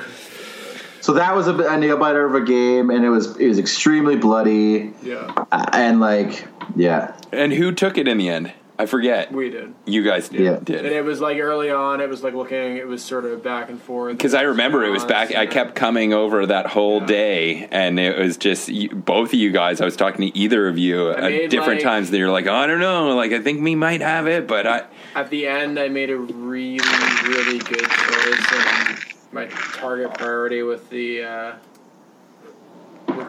my Porphyrion, and Right. I targeted his glaive, and like it did a bunch of damage, but I think if I remember correctly, I think my Porphyrion killed the glaive and the Falchion, didn't it? Teo? No, it didn't kill the glaive. It brought the glaive down to 1 hull point. Yeah, glaive it was the lasted one Thanatar. turn. Yeah. Yeah. The glaive lasted one more turn, then I got it, and then the next turn, I think it stripped the last 5 hull points off of the Falchion. Just brutal. Yeah. It was like good rolls on my part, and then they weren't really making their cover save. Well, I think with the Falchion they had a cover save, but yeah, it was just like, it just went perfect. I was like, this is exactly what I need. It's like 5 hull points. It did exactly 5 hull Right. points and finished it off. And then when that was done, it was kind of just like, it started swinging like... It tipped away. Yeah. The Thanatars against infantry Yeah, heavy it's just gonna lists eat are shit. devastating. Yeah. And they, I won't sit here and say it isn't extremely satisfying to shoot them in a giant mobs of infantry, because it really is. It's like, oh, every time you double tap one, it's like, Do the well, Thanny I drop. don't get to shoot it next turn, but fucking this you turn do I'm the going to kill Thanny like drop. 12 fucking Space Marines or whatever. Yeah. Well, that was also funny because you would shoot, but like those combat shields, man, Yeah, they do add up. Because they're They do 5 that. up, right? 5 they're up. 6 And, up 6 up. shooting. 6 up shooting. Okay. Yeah, they were But saving them a it's- little bit. It's 5 up in close combat Yeah. then? Yeah, okay. Yeah, and again, like the 5 up in close combat is nothing to sneeze. Right. Yeah. I don't know how many times I was fighting Greg's Alterax or whatever, Yeah. and he swings, Oh, and then it's like brutal. 6 wounds, and I passed like 4 or 5 up saves. He's like, well, fuck. Yeah. Yeah, you just destroyed those Ultrax. It was brutal. Yeah, Like, they oh, God. they got 1 round of combat and they didn't do anything. Yeah. Well, and I got my Domitars into combat at some point. At one point, I got him into combat with your Varigir, I think it Yeah. was, and 2 of them. And it's just like they kept like killing like one Terminator, and then eventually they killed 2 Terminators, and they finally won the combat. It was just like, come on, Domitars. That's all they did the whole game. Yeah, they killed that, and then I think they glanced out a Contemptor at the very end with the Haywire Flamer. And I think I had 1 left. with like 2 wounds or something like that. Yeah, I remember you telling me that at this event your Domitars actually did some stuff like for the first time. So I learned 2 things. Firstly, that list I basically have to run Scoria with the small squad of Castellax next to the Domitars, because otherwise the Domitars just won't make it to combat, because they're the only thing that anyone shoots at. Right. So now I'm kind of running the Domitars sort of like alongside them, but then people are like, well, either you shoot these Domitars or you go after Scoria, which is like a lot of people are super scared of Scoria, so they just like automatically want to shoot him no matter what. Right. But like when I played against Jeremy, it was just like, I was like, bitch, bring your knights. Like, come on, dude. Like, I just had this big block of Domitars with Scoria. I'm like, your knights aren't going to do fucking anything, dude. You're going to charge me. I'm going to kill you on the Overwatch. And then if you do get into combat with me, you're going to have to charge 2 knights at me. And then even then, I'm still going to probably kill the second knight too. Yeah. I'll probably kill both knights. Like, so that was pretty cool. And then I fought a drop potting Leviathan, which is just like, Domitars don't give a fuck about your drop pod Leviathan, dude. So yeah. Yeah, since they had that tweak, they really they definitely have their niche, but their niche is it's weirdly defensive. That's the thing about them. They're kind of a defensive unit for Mechanicum. It's almost like a bodyguard, really. Like, yeah, well, and because of the nature of Mechanicum being a shooting army, they're almost just sort of like a unit that you put in the middle of it, and like it just counterattacks something that tries to get into your gun line, which is that's their problem. Still, it sort of is like, in my opinion, like they still need something, but it's a step in the right direction at least. It's given them some kind of niche, which is nice. So yeah, but yeah, the game was good. What did it end up being? I think it was 8-11 or something like that. It was tight. Yeah, it was pretty tight. Yeah. Yeah, I don't have the Excel spreadsheet in front of me, I'm but sure that's what it was from what I remember. But yeah. Right on. Well, Teo, I know we don't have you for too much longer, so is there anything else you wanted to chat about before you had to pop off here? Yeah, just the event was great, but it's very eye opening to like next year and kind of where the bot GT is going itself. Absolutely. It was just a lot, and I'm kind of looking forward to the next one for very different reasons. Well, I think we'll be getting into more of that later on. But yes, I think as with all these events, we learn things of how we're going to improve for the next one, and hopefully every single one of our events, gradually improves each event. So I'm with you on that, man. Yeah. Sweet. Well, I'm sorry we can't have you till the end, but thanks for popping on, and that we could finally get this thing recorded. Yeah, it's just been so crazy for all. I know. Summers are always tough for us, so. Yes, it is. Well, the downside is that we actually have lives outside of Heresy. That we have lives outside of Heresy? Yeah. It's a good thing. It's a good thing. Well, it depends on who you ask, I guess. That's true. All right, Teo. Well, we'll talk to you on the next one. Peace. All right, John. So now that we've got Teo's Saturday, Sunday, I know you just went into your kind of Sunday. So is there anything else you wanted to kind of chat about of any of your stuff from Saturday, or just any general highlights? Sure. Just so everyone knows, to paint a word picture, I've migrated to the floor. So if I sound different, it's because I'm stretching out my back. And he's looking probably at my crotch right now, because all I can see are the back of his legs and his feet. Yeah. So I covered a lot of my stuff on the Radio Free S-Fan episode. Yeah. So I don't know. I guess how did my thing go? I showed up that Thursday. It was pretty cool to meet the guys, and it was like, you were right. It was like definitely like, I'm still kind of in work mode. Yeah. Everyone else is in a different kind of mode. And that was also like a period of 3 weeks that I hadn't drank, and I wanted to drink so bad, but I had to go back to work. So it was. Like, and all of us were down here drinking. Yeah. But no, it was good. My first game. I can't even remember what I played with the first game right now. Actually, which is weird. Oh no. I don't know why I'm forgetting. I remember my second game. Oh yeah, my first game was against Jeremy. He had Knights and Raven Guard. That was a fun game because it was kind of an interesting matchup. Jeremy was playing alone because we had a dropout, and he has like 800 armies. 80 million armies, so he stepped up and helped us out and played by himself, which seemed like he wanted to do anyways, because then he could play 2 of his armies. So it was pretty cool. It was this fucking crazy night list, and yeah, I found out that my Well, the night Raven Guard drop combination seemed very interesting, very cool, and very it good seemed combo. It seemed very limiting at the same time because the knights are hard to move. Right. Yeah, you're putting down so many big things that on the board that probably already has quite a bit of terrain, right? He was sort of in a position where he felt like he had to like I think that at least what it seemed like is he felt like he had to really like deep strike as far in as possible. But since we were kind of playing a hammer and anvil style deployment, right, he didn't have a lot of room to deploy on our side, so it kind of sort of turned into like a little bit of like the Raven Guard coming down and then feeding this pretty brutal Mechanicum shooting, and then the Knights kind of coming in to try to help, but the Raven Guard almost like giving the Mechanicum some protection in a way, because like you can kind of like move around them. Right, okay, yeah. So, but yeah, no, it was a good game. We tied, I think. Yeah, it was a tie, I believe. So yeah, and then our second game we played with, it was Greg's buddy, I think is his name Tim?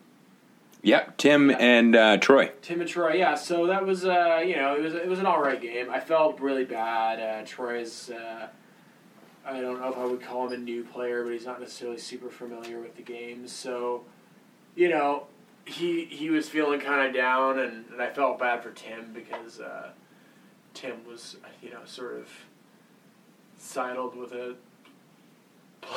with Troy, who was like not honestly just not in the best of moods during the game because he was feeling pretty down. Yeah, it was dying, and like that's the tough thing about these team events is it's like that sort of stuff that can happen, which is it's hard to manage. Yeah, I heard that from a few people being like my partner's just like either like not engaged or like not listening to what I'm saying, or I was like, well, I don't know what I'm supposed to do about that, man. It's hard to wrangle, right? Yeah. But yeah, so it was an alright game.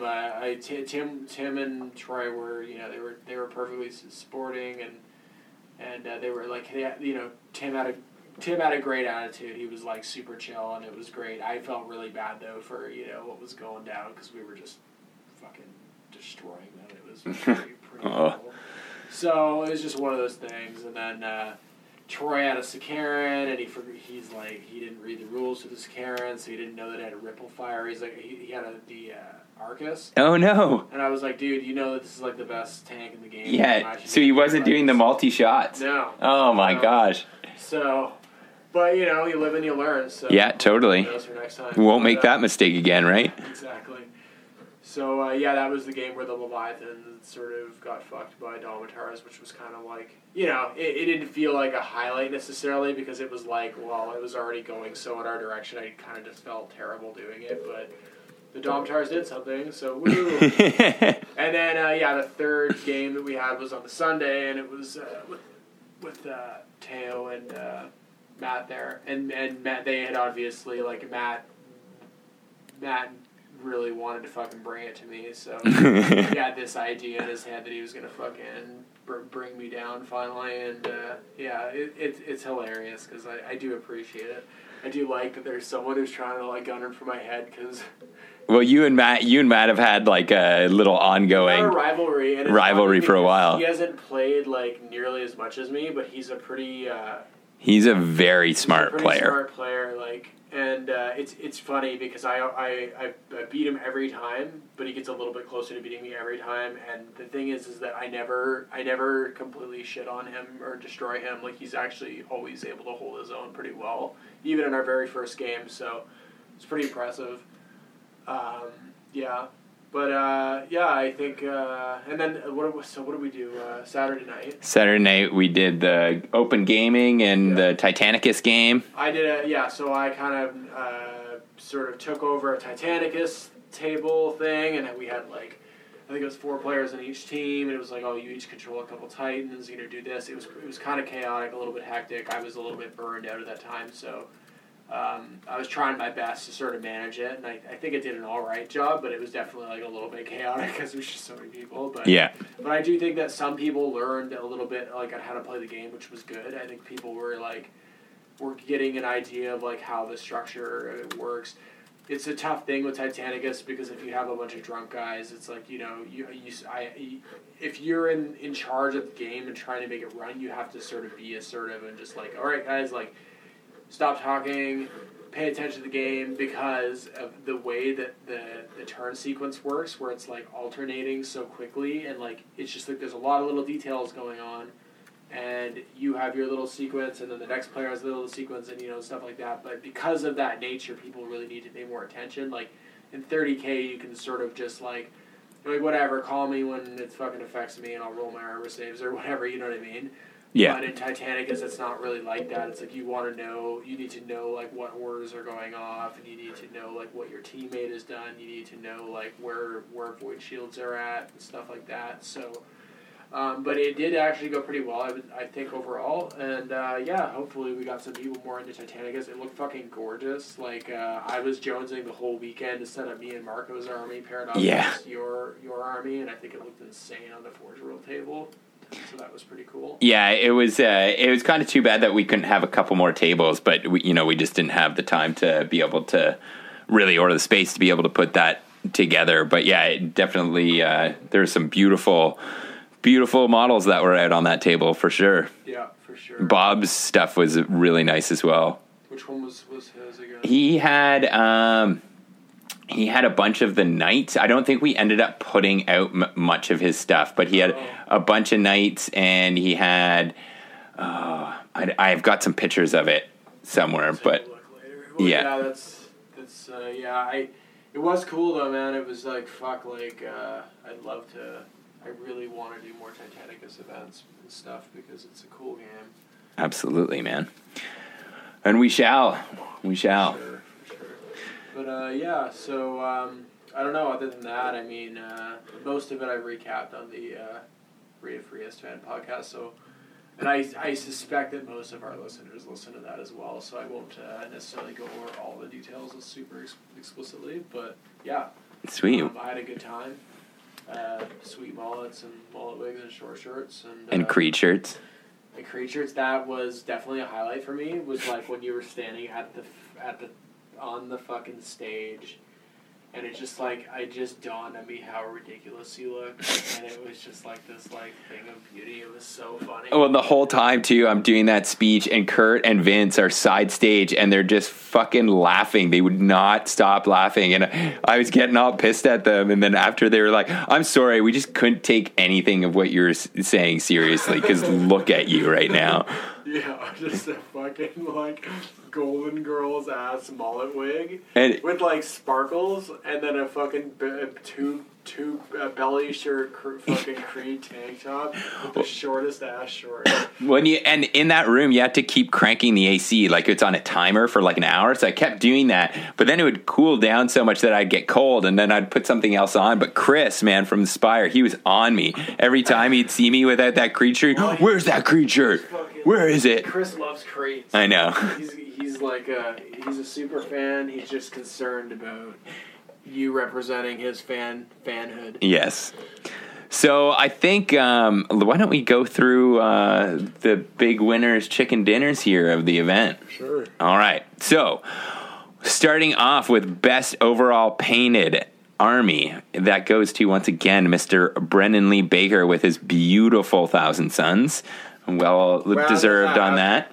The best painted loyalist went to Kalis Odinson with his Ultramarines. Best painted trader went to handsome, fabulous Mr. Greg Burron with his Dark Mechanicum. The best painted mini went to Troy Hallowett with his Rubio. The best sportsman team loyalist went to Teo Breeze and Matt Virgin. Best sportsman team trader went to Handsome John and Dreamy Greg Burren. The best generals went to Sterling and Sterling. I'm going to mess up his last name. Barrick. Barrick and our boy Jason Sharples, and then the Citizen Soldiers both went to Marcus and Bill, our boys from California, coming up with 3 beautiful tables. I'm so glad because that one table 4 beautiful tables. What am I talking? The table that I voted for, I think, won, and I was like, yes. So, and then as John and Teo were event organizers, they handed over their prizes to Eric. main prizes. Yeah, or the main prize to Eric for all of the work that he's helped us out with the podcast over the years. Well, I handed mine to Eric. Yeah. Yeah. And Teo handed his to Garrett. And then Teo handed his to Garrett for just generally being like the happiest guy. Totally. Those ever. were the 2 people. I was super happy that those were the 2 people that got them. I was like, yeah, this is exactly who I wanted to get these. Yeah. And so overall, we raised $205 to the fight against DMD, and I was very happy to submit that to the guys at the Varangian Heresy. So super awesome. A little note on that, we've got the telethon for DMD coming up in October. So you'll be seeing lots of news coming your way for that. August. Is it August? I thought it was October. Isn't it August 10th? Is it August 10th? I thought it was. Uh-oh.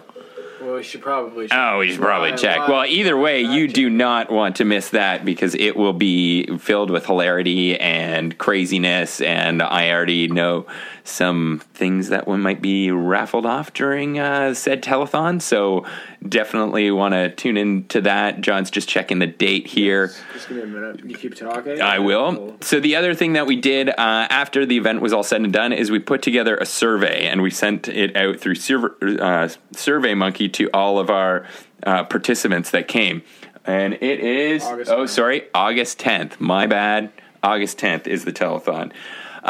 So the survey results, we put in a couple questions. Just we always want to, we want to hear what you guys want from the event so that we can put on the best kind of event so far. So we're going to really, really quickly go through some of these things. So we asked people what kind of event they wanted to see next year.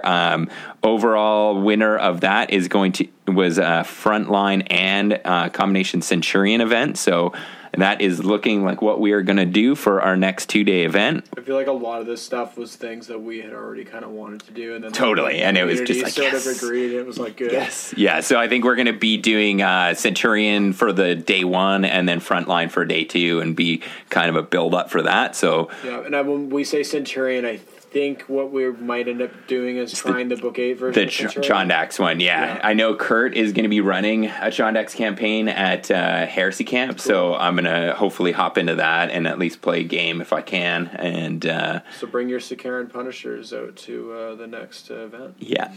The other question that we asked was about if people what did people want to do for pairing? If they wanted to keep it the open format that we had before, or do you want a pairing system? It was a tight vote on this one, but we are going to be going with a pairing system for our next event. The other question that we asked was about either doing a 500-point sideboard or having 2 separate lists that you can switch between rounds.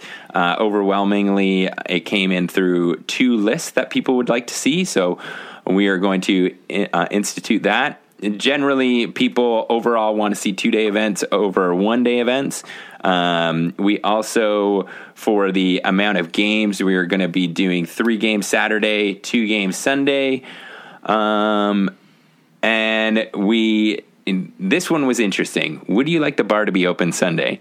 We got 27% said that they would like it, but then we had about 65% saying that they don't care. So we're going to think about this. We'll look at what it's going to cost us, the ticket price to actually run it, but we'll see on that. Maybe we'll just have a Caesar bar or something like that. That's right, Americans, not Bloody Marys, Caesars. You're going to have to man up. Caesars are... We also asked if people would like to see the progression system remain at our events, and that was yes. One thing that we are going to say right now, and that we keep looking at how we can improve the progression system, and one thing that became pretty clear to us is that it's just going to be not win. If you win the game or if this unit survives the game, it's just you get to do it, so that there's never a disadvantage. Just everyone gets to do a roll on the progression I've been chart. thinking about maybe one more way of doing that is that if the unit survives, it's a +1 on the chart. Is maybe that could be something like too. Just something where because I think our intention with the chart this time to have guys who are dying not roll on it, we just want to make more sense and make it fluff sense. Yeah. But I would, it obviously has its pitfalls and its problems, but if we could maybe make a chart that reflects that there's a slight bonus to keeping them alive, that might be also or we could do one that's like you have two charts, one of them's for if your unit survived or if there's one that it didn't survive, something like that. But definitely still keeping that. And then we also asked how people would like to see prize support, whether they want more structured prizes, more random draw prizes, and in the end it was kind of an equal of both. 50% people said that they wanted an equal share of both structured prizes, so like best painted, best sportsman, those kind of things, and then random draws as well. And then we also asked for various feedback for people to write us text. I'm not going to go through that other than to say I think if I was going to vote on a best comment, it would definitely be the person that says just hookers and blow. So that person wins. I'm pretty sure that was Julian. Yeah. I think, all of this kind of stuff, and for all of you guys that wrote us, in-depth comments and stuff, we really appreciate it. That really helps us put on a good event for you guys in the future. And it's the only way that we're going to know, hey, are we doing this right, doing this wrong, is for you guys to tell us. So thank you for all you guys for filling that out. And then, of course, a huge thanks to all of our sponsors. I'm just going to list through them because we couldn't have done this without them. Big thanks to Everything Games, Invested Painting, Secret Weapon Miniatures, the 30K channel, War Games Tournament, Deep Cut Studios, Grimm Brothers Coatings, Cromlech, Rain City Hobbies, Metropole, and, of course, Quasar's Arcade. So, I can't wait for next year. John and I have already been talking about what next year is going to be. Also, obviously, the survey, but we've already got plans. We are going to be bringing in Brennan from The Spire to help us out with the narrative and everything. So it's we're kind of expanding our team to run the events, and hopefully that will make for even better events in the future. So we have discussed with the venue. I'm going to end with this. We're going to talk about the next event in a second, but one thing that we found out on the Monday, which was after the event, which was super tough for me to hear, was that there was a potential that the Legion, where we've hosted all of these events, was going to get closed down because the city drastically increased their taxes. Now, luckily, the city has voted, and they are going to take the rest of the increase. And so we definitely have the venue for next year. There's hopefully going to be another vote on to reducing their taxes because it's just crazy to try to close this place down.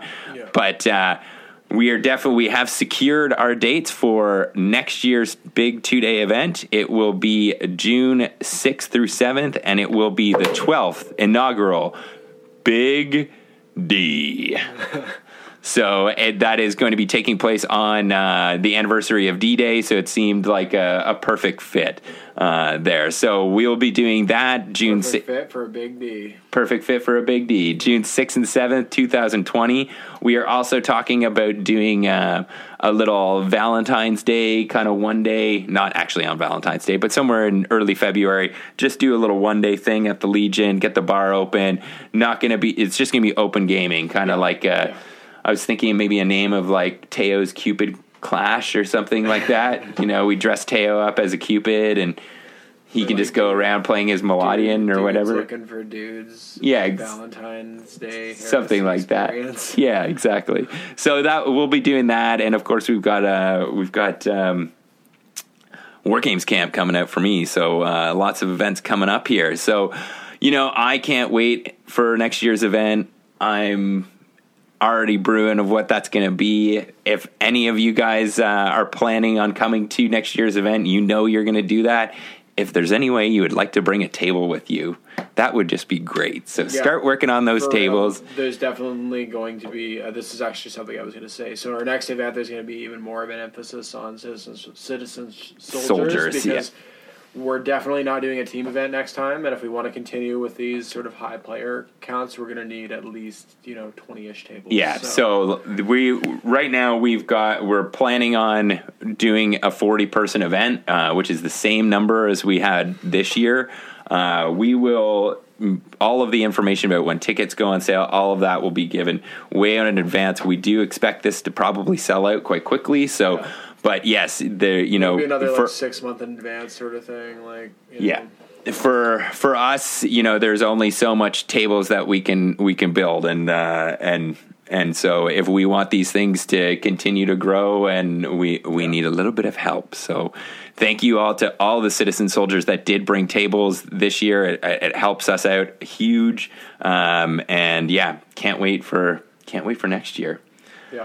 So let's put a pin in this, John, and we'll come back and close out the show, and then people can listen, or not close out the show. We're going to go to my interview with Will next, and then we'll come back and close out the show. So take it away past AJ and Will. Yeah.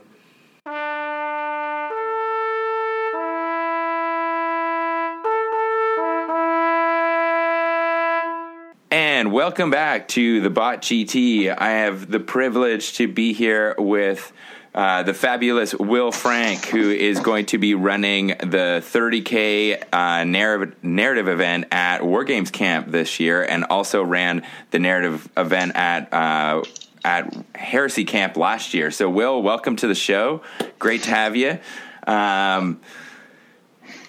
You're going to be doing the event this year, but before we kind of get into that and do a little kind of audio player pack for this event this year, why don't you tell people who you are? You're part of the, and I've just pulled off my notes. Lone Star Legion. Thank you, the Lone Star Legion out of Dallas, and we met last year at Heresy Camp. You put on such an amazing event last year. Such cool missions, had such a and I even lost my voice, and if it wasn't for AJ, I wouldn't have been able to continue to run the event. That's right. I love that you came up to me day 2 and tapped me on the shoulder and I can't talk. You're gonna have to do the announcements. Which I was more than happy of helping you out with that. But it just showed that I was having a good time. Oh yeah. You were definitely all of day one. You weren't even using the mic. Just hey, I didn't know the mic exists. That was the problem. They didn't tell me about that till day 2. So yeah, Will, you're part of the Dallas scene there. Why don't you tell our listeners a little bit about yourself, how you kind of got into wargaming and what led you into the wonderful world of Heresy that we all live in? Well, the shortcut to how I ended up in Heresy is I live near John Stanford. That about sums everything up. that does sum up it quite well. If people know John, yes, he is a powerful Heresy man. So my background is I've been into role playing since about the time I was 8 years old, which would put me back to just before second edition AD&D came out. So I've played in the Red Box. I played in first edition. My first time as a GM was right after second edition AD&D came out. I remember what THAC0 is. I can still calculate it. After college, I was first introduced to 40K right at the end of high school when I was playing Magic. Some guys were playing second edition 40K. Mm-hmm. My first game was, that looks kind of cool. Well, here, you want to learn how to play? And they gave me, the guy was playing Blood Angels and gave me a 5-man squad of Terminators and just said, go have fun. Nice. So I did that. I watched the games a couple of times, and then I went off to college, and there was really, A, no money for it, and B, nobody really playing. any tabletop miniature games when I was in college, although there was a gaming club and we played lots of RPGs. Right. Well, after I left college, I met up with I met a guy that we became fast friends. I consider him my big brother, and he got me into Warhammer 40K, and so we started playing. He would teach me to paint, and so we'd have these awesome painting sessions, and we played our local gaming store that I became fast friends with the owner. What edition do you think that was? Oh, that was third. In fact, Third, it was okay. right after third had dropped. I mean, that's why Tim said, "Oh, this is really the best time to get in because you're getting in on the new edition." Right. Yeah. So my very level playing field, right? Right, exactly. And my very first army was Space Wolves, largely because wolf is my totem, so that's where I gravitated to. Yeah. And I learned that even in third edition, Space Wolves are a little bit broken, and which is part of the reason why I haven't ever gone back to them, is they're a little bit too over the top and they're a little bit too wolfy wolf for me. Okay. Even now. as a guy, yeah, exactly. And even as a guy with a wolf tattoo, Space Wolves are too wolfy for me, so that should say something. But I got into that, and over the years, with the exception of Necrons, I've never done anything with Necrons, but I've at least assembled and painted for other people. Yeah. Every army out there. Fourth edition, the new Eldar Wraith Guard models came out, and the new Wraith Lord came out. And I had already liked the fluff of Wraiths. I didn't particularly like facing them. Yep. But I did love the fluff of them. And so when the new models came out, I fell in love with them, and I started putting together my Eldar. And it's the one army that I've had throughout the years, and I still have up until 8th edition, which I haven't gone and calculated what I've got in 8th edition, but toward the end of 7th edition, I had about 30,000 points of Eldar, including a Phantom and 2 Reavers. And I'll admit, the reason I have the 2 Reavers is just so that they were a Gemini. Yeah, of course. And that they could flank the Phantom when they were sitting on my display table, because I very rarely run Titans. But no, you got to have the pair for sure.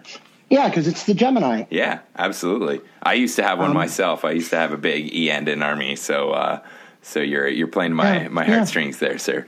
Oh yeah, and that's it. Is I've got lots of yellow sitting on the table over across from me here. Oh yeah.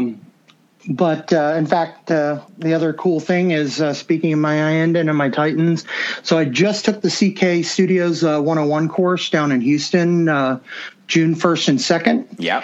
It was literally the first time I'd ever sat and really used an airbrush. Oh, wow. Sweet. Awesome. Did you, how was the experience for you? Oh, I absolutely loved it. My Dreadnought came out really, really well. I'd taken the Knights course. Which I painted green. Okay, cool. I didn't paint a Legion because I didn't really have a need for a Dreadnought in anything that I'm running right now, or at least a basic Contemptor. Right. And part of it is I've been painting a lot of red lately because I've been doing House Raven. I've got another project in red that I'm working on. I've got, of course, some Thousand Suns.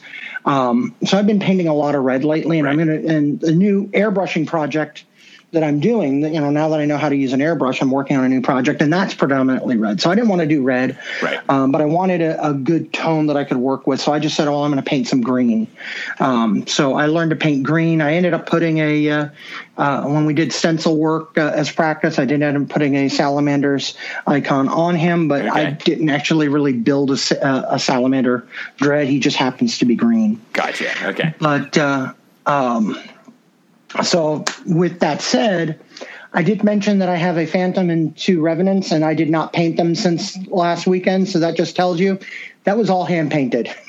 Whoa, dude. I've done a Revenant hand painted, but doing a Phantom hand painted, my God. That is. Yeah, I went with a lot of. I ended up getting a lot of house paint brushes for that. Yeah, no kidding. No kidding. Just the big fat wide brush. Just slop it on there. Exactly. So when I moved to Dallas, I ended up getting into our local 40K scene. Yep. And eventually became the EO for one of our local stores, one of the more popular stores here locally, for tournaments and stuff. Texas Toy Soldier. All right. One of the best stores in the Dallas-Fort Worth area, and that includes the fact that we've got 6 GW stores, and as much as I love a lot of them, I'm a diehard fan of our Texas Toy Soldier. I'm also going to shout out Evolution Games because Charles is a great guy over there that just hosted our Heresy Against DMD charity event that we did. Yeah. We raised $190 for DMD, and he also was way to go. Exactly. Awesome. And he also hosted a CK Studios night course, 103 night course that I just took. So, how did that go? I know Caleb and Kat were telling me they were going to try kind of an evening course and see how that played out. Did it seem to work out well? That worked really well. I didn't know how to use an airbrush, and my Badger order hadn't come in, so I didn't really have an airbrush to work with. Somebody was going to lend me, I said I need an airbrush kit, so they just thought I needed an airbrush. So I spent most of the time running around. Right, so I'd already had a compressor, but I didn't have any of the other parts. And he's like, oh, you need to go get this. Oh, well, you didn't get this too? I don't know that. Yeah, okay. So I ended up not doing almost any of the airbrushing in the course. I did, and even when we got everything together, it wasn't working right. So I didn't really do a lot of airbrushing in the course, but fortunately, the night course is a lot of brush work as well. Right. And so it's teaching techniques like oil washing and freehand and damage and a bunch of other things that are all brush work. And I've got lots of practice at brush work, so I was good on that. I didn't get as much out of the course as I probably could have if I'd had a working airbrush and knew what I was doing on that side. But I still think I got a lot out of the course all the same, and ended up with a really cool design for my my Mechanicum free blade on a Knight Steerix. So very cool. That worked. Right on. But I continue to run 40K, even though I don't play it too much, because I got into the Heresy thanks to John Stanford. He's like, hey, you know what? There's this great new thing that just came out. It was the Betrayal at Calth, and there's another one coming out very shortly called Burning of Prospero. And originally I was going to, because I played Iron Hands in 40K, and I had one of the early things that I played after Space Wolves was Thousand Suns, because I kind of liked their, we are traders, but it wasn't by choice type background. And so I was vacillating between the two. I ended up starting out with Iron Hands, and then Book 7 came out. And I started really looking at the fluff at Thousand Suns again, and I started running a Thousand Suns list. Incidentally, the one that really confuses the hell out of people is I run a Thousand Suns list and I only have one Psyker in the list because I'm not running Psyker heavy. That's what the Cult Arcanas are for, is that represents that they have a crap load of Psykers. So I don't need a crap load of Psykers in most of my lists. But that's me up to this point. So I've got a lot of practice running events. I've been running the local 40K events for, I guess we're going on 7 years now. And so my Heresy events are adaptations of events that I've played in that I've liked, as well as events that I've run that I've liked. I don't think we're going to be doing the turkey shoot this year. I don't think I'm going to bring all that stuff as just something fun to do on the side. But turkey shoot. What's that? The turkey shoot it's a Thanksgiving event that I do that everybody seems to love. Okay. I got a bunch of plastic turkeys, little bobblehead plastic turkeys. Okay. And the goal is to go around and kill the other players while trying to kill turkeys to get turkey meat. So, person with the most turkey meat wins, or basically, but the turkeys are tougher than some demon princes to kill. So whoa, okay, crazy. They don't really attack you unless you're actually attacking them, and they wander around randomly. But do they just scatter movement kind of thing, or it was scatter movement, yeah, and then scatter movement in each player's turn. So they're always moving around, so you can't really plan on where they're going to be. Oh, that sounds awesome, man! That sounds super cool. And now I'm giving away my cool ideas for other people to go, hey, let's go do fun games like that. Yeah, I think that's not a bad thing, getting these different ideas of different fun especially little side games, things that are totally different like that. I think that's always really neat. We were talking about doing. And Vince was up here this past weekend for our event, Right. and he was talking about it kind of like this free-for-all game where you bring a character and like a 5-man squad, and it's just like on a I forget what size board he said. I think it just depends on how many people, but it's just a free-for-all kind of thing, and it sounded really cool. I just like hearing any of those different things like brews and pew-pews, something that's totally... Well, we did something similar to that as we did Texicon last year or 2 years ago, whatever the last year Texicon was. Unfortunately, it stopped running due to insurance issues. So, it is what it is. But for the Friday night, we did something similar to that. We had like a 2x2 board, and it was a gladiatorial event where you just took your best hero and everybody else took their best hero. And then they would the manager of the arena would unleash various things. So you would end up fighting. The ultimate fight was, of course, against an owlbear, because how could it not be against an owlbear, right? So almost like a gladiator type arena kind of thing. And that was it. There was it was a 2x2 table, but there was actually a piece of terrain. There was a circular piece of terrain that basically was a gladiatorial arena. Yeah, that was the ruined one. Well, no. This is something that John Sanford had specifically had built for another project. Basically, it's like a base to a crane. Of course, but John had this built for another thing. Yeah, that's awesome. And so we were just using that, and you would just keep fighting each round until the last man standing. And so that was a fun little gladiatorial event that we did. Very cool, man. Very cool. Well, it sounds like obviously you've got tons of experience of putting on different kind of events, and whether big or small. Last year at Heresy Camp, we had the Desolation of Montauk. Montauk, right. Okay, good. Montauk. Yes, I got it. All right. And that was super cool. I had never experienced an event like that where, and I'll just go into a little bit of detail to give everyone a little bit of background that weren't there. But it was a super laid-back event, which is definitely what I like. I really liked the aspect that we just had a kind of an open pairing system where you got either the traders to, hey, you're going to pick a mission, and you had 6 different missions that you'd custom made. Each mission had like models associated with it, and each mission had... It was, all I can say, was very narrative driven. So like one of the ones that I played was you had the mission was there was a knight that's placed in the center of the table. And then I think each player got 3 tech priests. 3 tech priests, yeah. 3 tech priests. And basically it was a rush to get these tech priests over to the knight, and if you had a tech priest to stand by the knight, I believe for 1 turn, then you activated the knight, and you're trying to get the knight off the table. And in that game, I think that game I played Kurt, and we, instead of using your knight, we just used the gnome. Yes. In fact, I think there are pictures of that. Yes, I'm sure there are.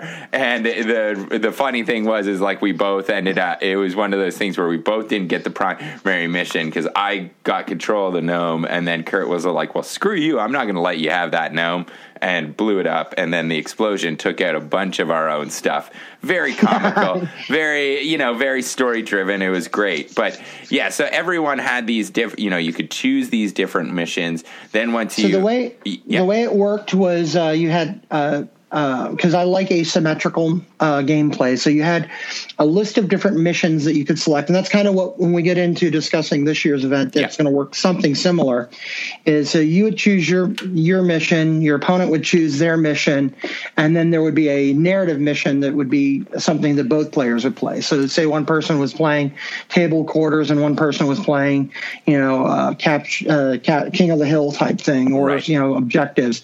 So you're playing to try and get your table quarters and prevent him from getting his objective markers. He's playing to get his objective markers and prevent you from getting your table quarters, because he doesn't care about the table quarters. He just cares about preventing you from getting it and getting your points. He does care about his objective markers, but then there's the narrative on the table that you could pick from 6 different narrative missions, such as the night mission or the communications relay, where the Night Lords are trying to ensue terror by sending out broadcasts and things like that. There was the missing squadron or the missing veteran squadron that you needed to try and track down. Right. My favorite in designing was the rogue Magi Magos that saw Horus entering the system as his perfect opportunity to turn traitor, but the traitors didn't realize that he was turning traitor and were trying to kill him because they thought he was loyalist, and the loyalists were trying to kill him because he was stealing all the secrets to the defenses to give to Horus. Right. So that was actually one of my favorite narratives to write. Nice. So. Yeah, and just that aspect, it was the first time that I had ever encountered a narrative, or not a narrative, but just an event that was based around that. Usually most of the events that I've gone to, here's your standard mission, and this is what you guys are playing to on this sheet. And where this aspect, you've got multiple things going on that it's all affecting the story, but at the same time, it's not complicated. And that's the thing that I really liked about how you put it together was.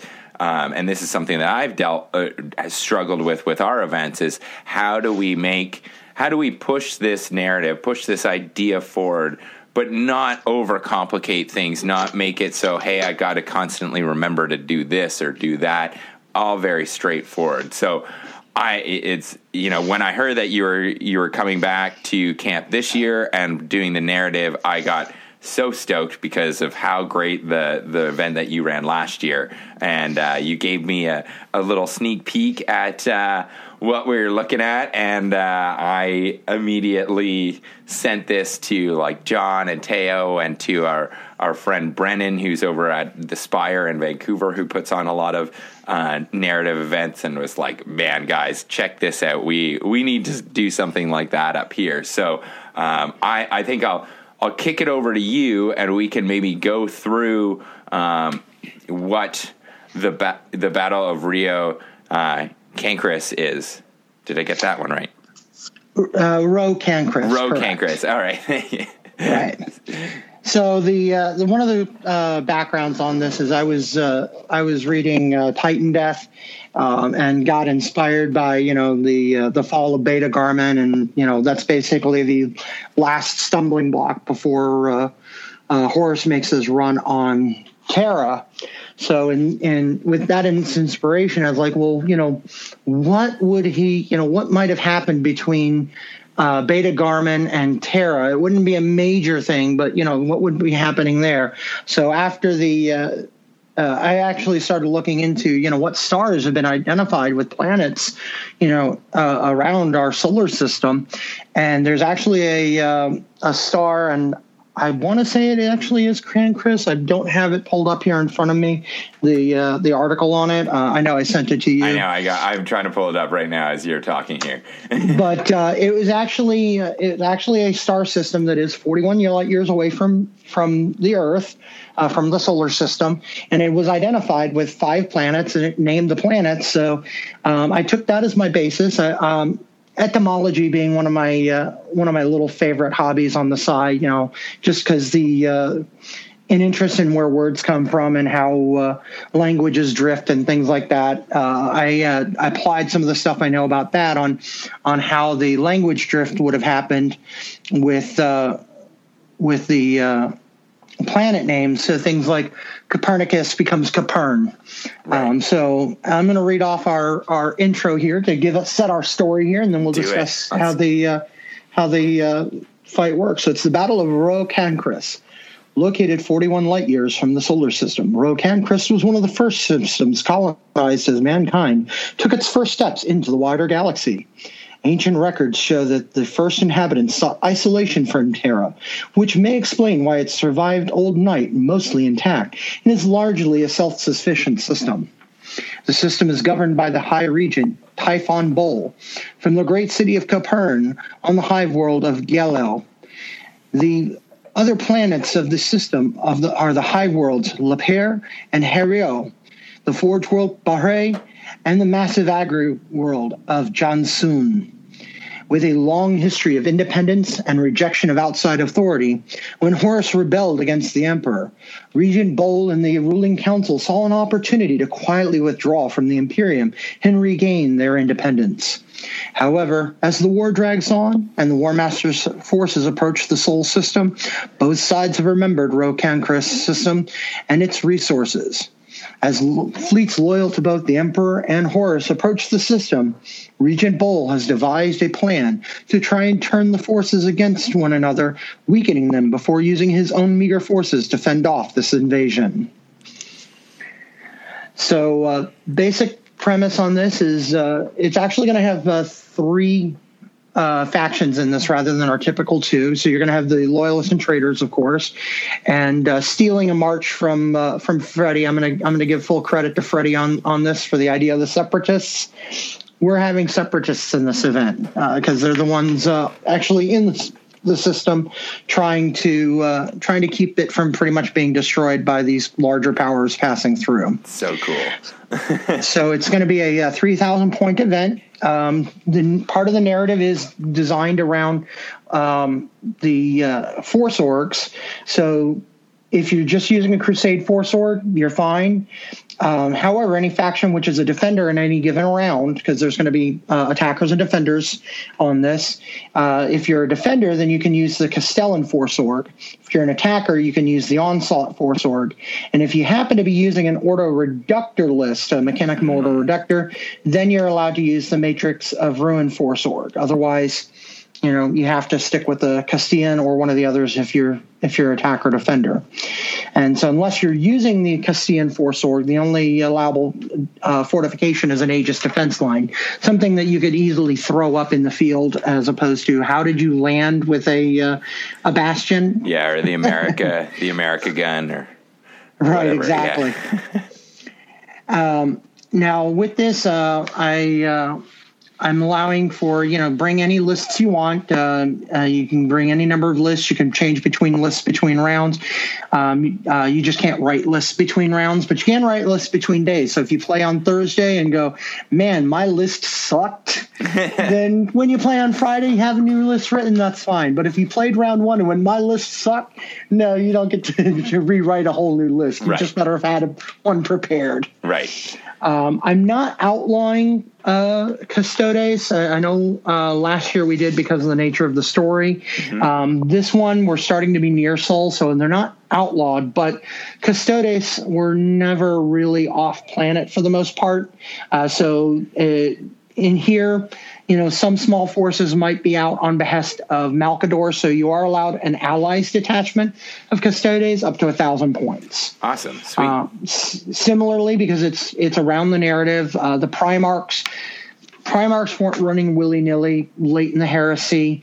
We pretty much knew where they were. So loyalists, of course, can take Sanguinius or Jagatai Khan because they were in withdrawal from Beta Garmin, and they were continuing to harry the War Master's forces as they withdrew back to Sol. Right. The traitors, of course, this is post Beta Garmin, post the Eleanor muster. So traitors can take Horus, Patarabo, Magnus, Angron, or Fulgrim. With Angron and Fulgrim, though, because at this point, part of this entire player pack right here, because they were already demon lords at that time, demon primarchs. If you take Angron or Fulgrim, you have to pay an additional 75 points, but this means that they do gain an additional attack and wound and are treated as having the monstrous creature type and the demon special rule in addition to any of their existing rules. Additionally, if you appropriately model the Primarch, so not just simply use their basic Primarch model, but do some kind of cool conversion. And I know people, especially Fulgrim, people have done lots of cool conversions of demon Primarch Fulgrim. If it's appropriately modeled, you can pay an additional 25 points and treat him as a jump monstrous creature. Oh man, I can't wait to see this. I really hope some people go out and bring some cool conversions for this. Absolutely. So the Separatists represent not only the Solar and PDF forces, although they weren't PDF in the Heresy, so yeah. They were effectively, but they weren't called that.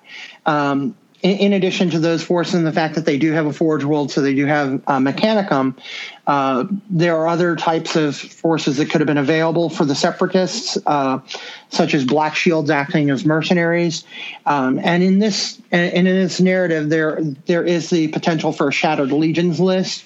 Basically, this represents forces of the Space Marines that pretty much had tired of fighting on either side and had tried to just simply disappear in the dark, and now they're drawn to have to fight for the peace that they wanted so badly. Yeah. And so this represents broken legions coming together that had tried to find peace and didn't. As such, because there's these types of people on both sides of the line, Shattered Legions that are part of the Separatists can combine Loyalist and Traitor legions into one Shattered Legion. So there's no restrictions on which legions can be combined for a Shattered Legion if you're part of the Separatist force. Yeah, as soon as I saw this, I thought it was so cool, and I really hope that some of our players that are coming to camp really give a good look at this and think like, hey, what do I want to bring? Because adding this Separatist thing is just this whole other aspect of, and I really hope that it brings some, I'd love to see Ryan playing in this with his Black Shields, or like I know you've got your, I know you're going to be running it, so you won't be playing in it, but with your Thousand Suns that you talked about earlier, how you have basically a bunch of, I forget if you run them as militia or Solar Ox, but acting as the Spire Guard, which I think is really cool. I run them as militia. I run them as militia, and they are the Spire Guard, exactly. Right, but just like, I think this is super cool because someone would be like, oh, well, usually I play, like your list, but I've got this extra militia, and maybe I could just do a whole militia as a Separatist list. I think this really will maybe push people to bring something different, bring something that they wouldn't usually bring to an event. Exactly, and that's kind of the thinking here. Is there's actually when we get into it in a minute, there's actually an advantage built into the narrative for Separatists. So people that are playing Separatists, it's not a huge advantage, but it is a definitive advantage. So there is something there. All right. Now the thing that was kind of interesting on this for me was this was formulated pre-Book 8. And we knew demons were coming. We knew kind of how they were going to work, but we didn't actually have the book yet. And I didn't quite know how they were going to work. And I've since gotten a hold of the book, of course. I don't think there's anybody that plays Heresy that hasn't at least looked at it at this point. Yeah.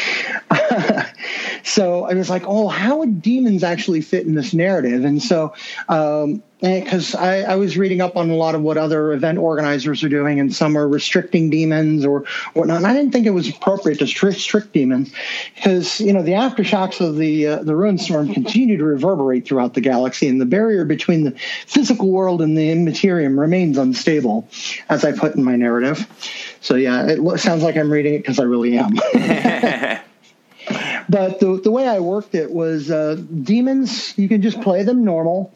The one restriction they have is unless all of the other traders are already defending a table and there's still a table that traders need to defend, demons can never be defenders. Right. Because why would they be trying to defend terrain? Yeah, it doesn't make sense. And there is a resource element to this that we'll get into in a minute. And the demons don't care about resources either, but they do like destroying things. So the destruction works exactly like collecting resources for any other faction. It's just that they're destroying it rather than collecting it. And ultimately, so far as Horus is concerned, that works almost as well for him because it denies it to everybody else anyhow.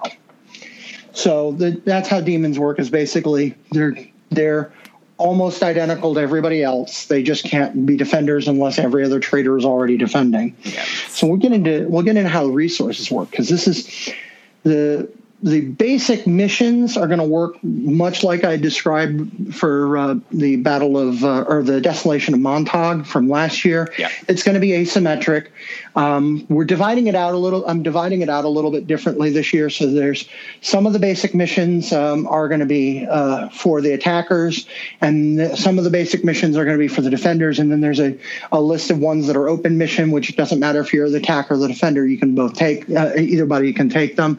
The only restriction is you can't take the same mission that your opponent is playing, and you can't take a mission that you've played in a previous round. So if you took Shatter Strike as an attacker in a previous round and you happen to be attacking again this turn, you just simply can't take Shatter Strike. Yeah.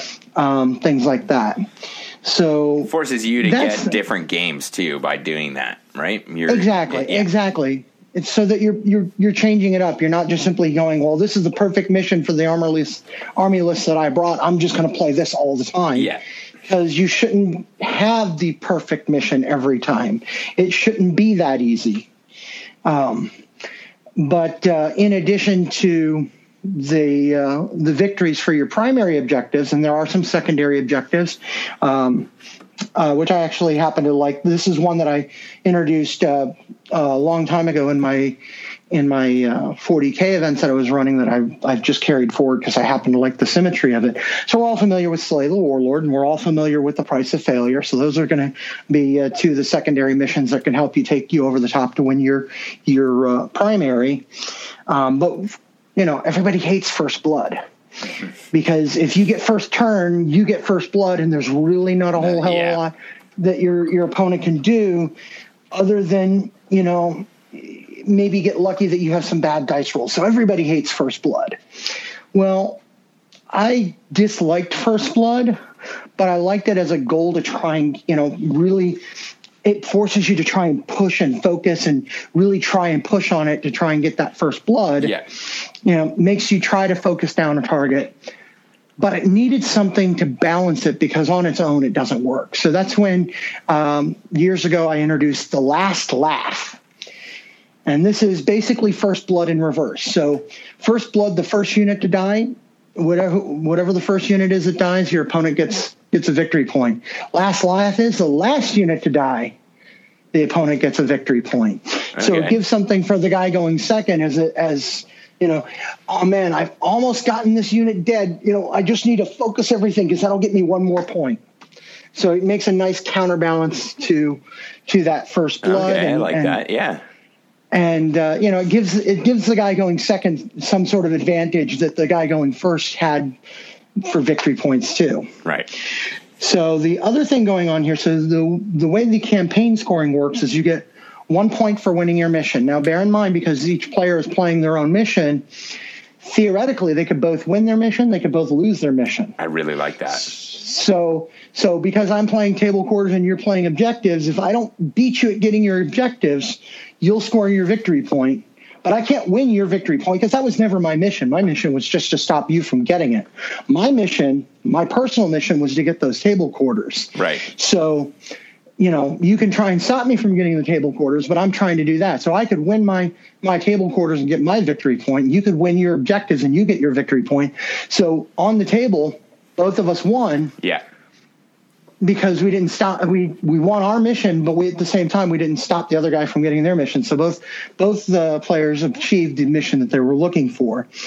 Now, if you win your mission outright and your opponent loses their mission, then you're considered to have won and driven them from the field, and you become the defender of your table.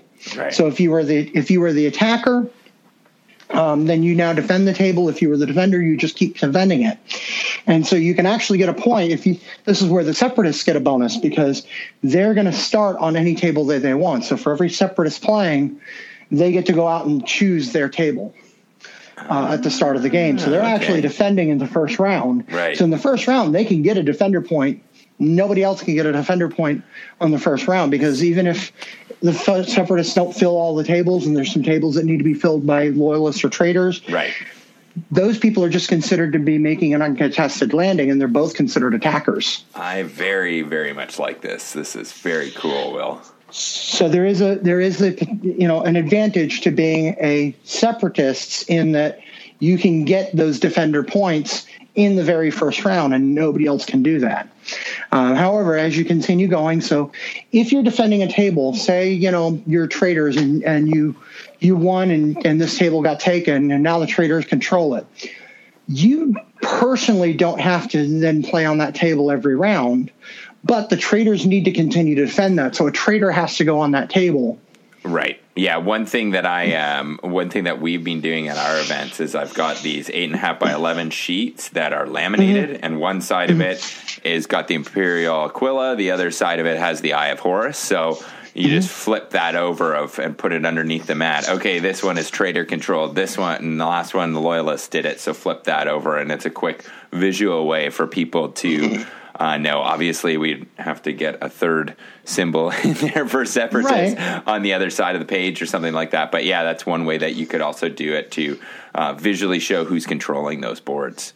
Absolutely, and that's a great idea. Consider it stolen. I can just bring them down. You don't even have to do anything. So again, you don't. If you're the person that took it, you don't have to. That way, it doesn't force somebody to play on the same table round after round after round after round. Right. Because I want to play on different terrain every time. So there's going to be some beautiful terrain at War Games Camp. That's for sure. Oh hell's yes! Oh hell's yes! Yeah. So this means that it's not going to force you to play the same table over and over and over again. But the traders would still need to defend that table, and that's how they get their points, by defending that table. Right. So then we get into the resource war. And this is the part that makes the whole event sort of more narrative and more interesting and throws another hitch in here. So each faction, Loyalist, Traitor, and Separatist, is battling to take or keep control of the system and its resources of men, material, and stores. So each table is going to have 10 resource markers on it. Okay. I've got some mercenary gangers that are going to represent men that are either recruited, impressed into service. Because I make a distinction on impressed, because every time that I've had people read this draft, they're like, why were they impressed? Because impressed means you were forced into service. Right. I've never heard that usage of the term. Apparently I use too many anachronistic terms. So they're inducted, they're drafted, they're impressed into service, or as we might refer to it, people might remember being shanghaied. Yeah, that's what's happening here. They're getting shanghaied. Okay, all right. So I also have some cool little crates. I want to actually shout this company out, because if you are an event organizer or just simply want some really cool stuff for your own games at home, check out Top Shelf Games. What they are actually is they make markers and objectives and so forth for board games. So, like, for example, if you played Arkham Horror, you've got the little cardboard tokens for the magnifying glass, or the little hearts, or the little brains. They actually make some of them are metal, some of them are resin, depending on some of them are plastic, but they're all painted up and everything, come pre-painted and everything, depending upon what game you're playing. You can buy these markers. So I actually went out and got from them. I got these small crates that are like futuristic looking crates that are just really cool. I got some appropriately scaled fuel barrels and some appropriately scaled grain sacks. So you have the fuel barrels and the grain sacks to represent stores of fuel and food, and you have the crates to represent arms and ammunition. And so between the gangers, the crates, and the fuel and the food, you're going to have these 10 of these resources. The food and fuel are considered stores. So whether you're picking up a barrel or picking up a sack of grain, it's considered the same resource. Very cool. And so there's going to be 10 of these resources intermixed. So, some you don't know how much. In fact, I don't even know how much any given table is, because I'm going to randomly scatter them out when I go to set everything up.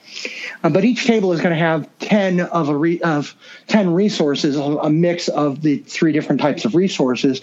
And so, in addition to trying to win your mission, and if you're a defender, to defend your table, you're also trying to gather up these stores, because every 10 of a given resource that a faction collects, so say 10 men or 10 stores or 10 ammo crates, not just on your table, not you personally collecting 10, but your faction collecting 10. Right. So, you and Teo, playing together as traders, and he gets 5 guys and you get 5 guys. Well, that's 10 resources. You get an additional point toward the campaign. Right. Okay. So in addition to just trying to win your missions and trying to defend your table, you're trying to get these resources, because these resources are also going to count toward campaign points to who the overall winner is. And so it adds that additional team element, because is everybody just going to be, I'm going to go and try and steal everything I can, and whatever happens, let the chips fall where they may? Or are the faction going to go, hey, guys, in the first round, we got a bunch of this, and we don't really have a whole lot of lists, so let's focus more on this stuff, because that way we can get more of it to get those additional points. Is the teamwork going to happen? Isn't the teamwork going to happen? It's sort of like playing an MMO and getting into a battleground. And did you end up with a battle team that's going to try and work together, or did you end up with a battle team that's going to just simply go at it and hope for the best? Yeah, I can see some lunchtime discussions happening with the different factions, like, oh, the Separatists are over there whispering about their plans, and yeah, it really pushes that narrative and wanting, hey, let's talk about this as a team, and what are we going to focus on, and that you can lose but still win, or you can both, you can play a game and both be winners in it. I think that is super cool, and it really pushes that fun time vibe that it's a huge part of camp, for sure. That, I think the people that, at least last year, everyone was there to just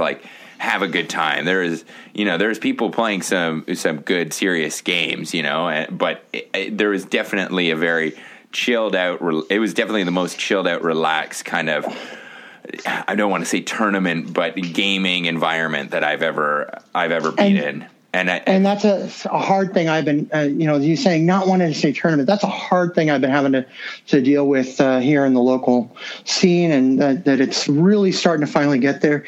There was a distinction between running an event and running a tournament. Mm-hmm. And to the point where, again, I don't even really play 8th edition. I'm not a huge fan of 8th edition for many reasons, but I refer to it as Stockholm Syndrome. I keep going back and playing it for a while, and then reminded about everything about why I don't typically play it. And then I get away from it and go, oh, you know what? I miss playing 40K. Oh, well, you kill me. But I continue to run the event, so I stay up to date with it, because I continue to run the events, and that's one of the big things I had to get people out of the mindset of, because I ended up trying to do a more fun event, and I ended up with 2 people show up. And so, this is something where I'd love the community to try and reinforce this concept of trying to use the distinction between event and tournament, because if it's a tournament, it should be a competitive thing. If it's an event, it shouldn't be. Yeah. And the reason I had only 2 people show up is because I was running a narrative event for this particular, we do, a monthly thing. And for this particular month, I was running a not even like where I'd run sort of a narrative-ish tournament before, but I was running a pure narrative event.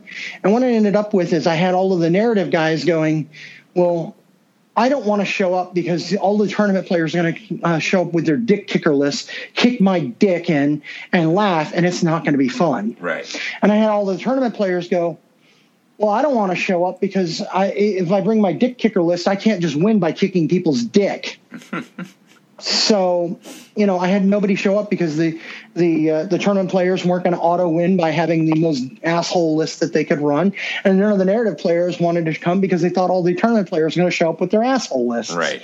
So at that point, that's where I actually worked with the store and found time, and we actually ended up creating an ITC event separate from the regular 40K event, so that we could get away from this.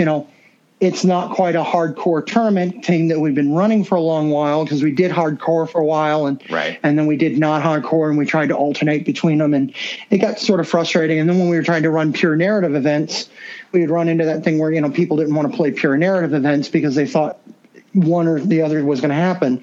So we actually divided it out. And so we're very big on here locally using the term event to describe something that is not a tournament. Right. It is not intended to be competitive. You can bring a fun list to this and just enjoy, because your win-loss record, in Heresy, it's not ever really been a big deal anyway, because your individual win-loss record almost doesn't matter. Yeah. Because it's a matter of what did the faction do? What did the loyalists do? What did the traitors do? So your individual win-loss record holds almost no bearing on anything. Just what did you add to the overall whole?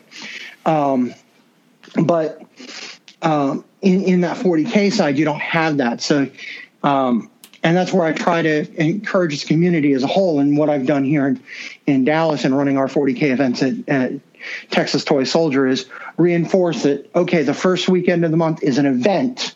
This is something where you come and you have fun. There's going to be prizes generally, but the prizes are not going to be based on your win-loss record. And then the following week is ITC. So if you want your most asshole lists that you can run, hey, that's what ITC is for. Right. So, but yeah, you mentioning, well, it wasn't quite a tournament. I don't intend my games to be tournaments, especially not for the Heresy. These are events. These are coming out. If you'll notice, as I describe this, at no point did I say, if you win, you're doing good. I said, if the side is winning, the faction wins. You can do right. Exactly. What you're doing helps your faction. And that's especially true in the resource war, because generally speaking, you're not going to be able to, at least on a game-to-game basis, you're never going to be able to score points on your own. It's what did your faction do? Yeah. And so that's what this is all about. So even if you come and, you do lousy on your primary missions, if you are still getting resources, you can still be helping your side. Right. No, I think that's and it's cool too, because then you could even with doing something like this, you could have like a Resource King award or something like that of someone that just did the most pillaging, and it just opens up to different kind of prizes that you could award that. No, I mean, if we're going with you did the most pillaging, it's not going to be a Resource King award. You're going to be a Viking. Okay, sure. I just mean, like, it opens up by doing a format like this. It kind of gets away from the, some of those typical awards that we see at a lot of events. Right. And you could do some different and cool things that are like, have that on your Viking award. Like, well, what did you do to go win that? Well, it just opens up some cool different things that you could do. Not to say that. And you can remind them that, when you go a Viking, because that's where the term comes from, it's actually a verb. Okay. Is when you go a Viking, always remember, rape, pillage, then burn. Yes. If you do it out of order, things get weird. All right. So, yeah, it's like, I think it's so cool of just how the scorings work, that you have the aspect of the resources, you have aspect of the quote unquote, there's the resource missions, there's the regular quote unquote missions of like table quarters, things like that. There's so much going on, but yet at the same time, it's easy to understand. It's like a very small player pack. Like I think in total with the missions, it's what, three? No, like four or five pages. Like it's not very big. It's all very straightforward, which I think is excellent. Like as soon as I was reading this, I was just like, I can't wait. I wish we were doing this for the event that we played this past weekend. Like as you sent it to me like the 2 weeks before or something, I was just like, damn, like this looks awesome. I wish we were doing this. This is very cool, man. I'm not gonna rip into the organizers for the Deuce too much, but I will mention that the organizers did have access to the Battle of Montauk because one of the organizers expressly and explicitly demanded I send him a copy of the packet. This is true. Yes, this is true. But then I had a whole bunch of people from Heresy Camp coming up to my event, and I was like, well, I can't just can't just throw down all these that these guys have already played. So,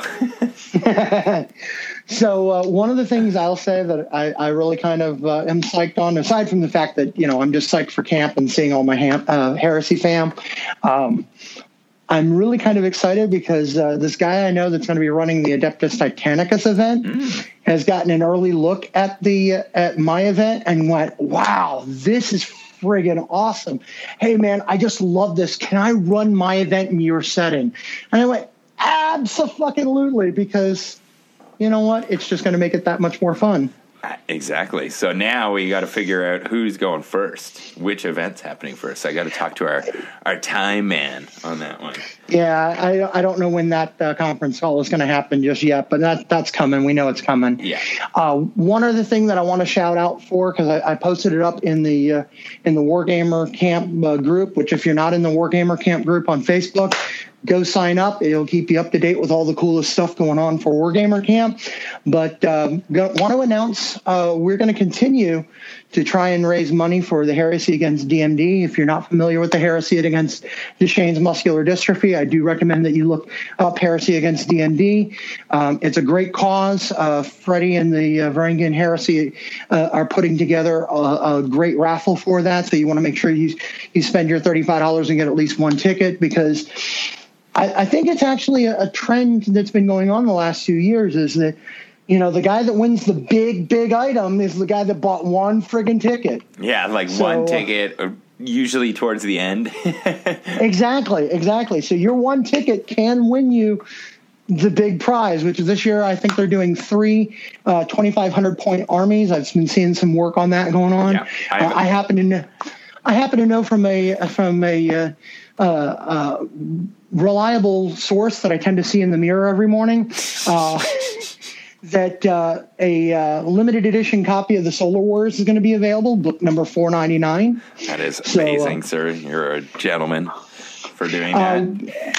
Speaking of gentlemen, I do want to give a shout out to my brother who works for SpaceX. He is a gentleman in which he had given me something very special, because he knows how much I'm into the space industry, and I got really excited when he started working for SpaceX as an engineer.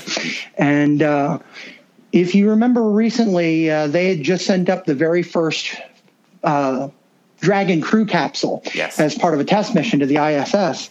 Well, some of the stuff that was on the ISS, including the Little World plushie toy that got stolen by the crew of the ISS, was some of the mission patches for the DM-1 mission, the Dragon Module 1 mission.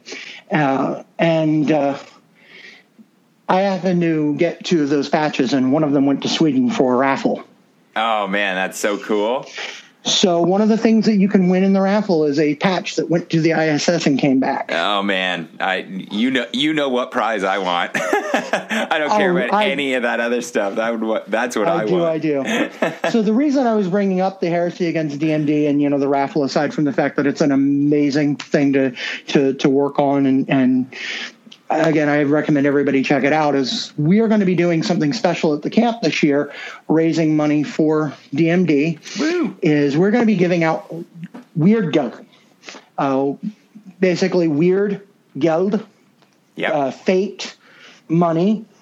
If you break it down into the Old English, it's fate money. And so a $5 donation is going to get you a coin, and that coin can be used in any event that you attend to do one free reroll. So those that are familiar with 40K, think of it as a free reroll command point. Right. But you can use it in any event. So if you come to my event and go, crap, I just failed that save that I really, really, really needed to make. Well, if you spend your $5, you can buy your coin. I think it'd be best between players if they decide that you can spend that money during the rounds or have to have spent it before the rounds. I think, in my opinion, that it's probably better that you had to have spent it before and come in with your coins. Right. Yeah. But I'm not going to make that determination. I'll let players make that determination as they go along. If they get to that critical roll and go, crap, well, I'm willing to spend $5 on that. Yeah. Well, hope you can find a counselor that has some coins that you can buy. But, right.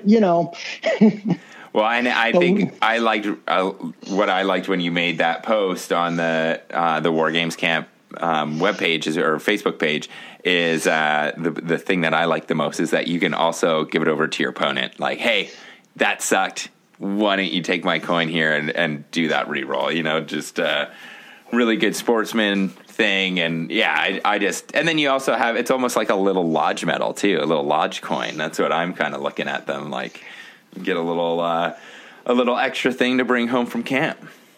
And you're absolutely welcome to do that. I'm actually going to be bringing the coins that are pictured there. That's actually the coins that I ordered. I ordered them for a night house salute here locally where people would use them to buy their nights, and then they could use them to pay for repairs. You could also use them for, and you'd also pay for them if you were in one of the challenges. So if you got challenged and you were fighting and you lost the challenge, you'd pay over your coins.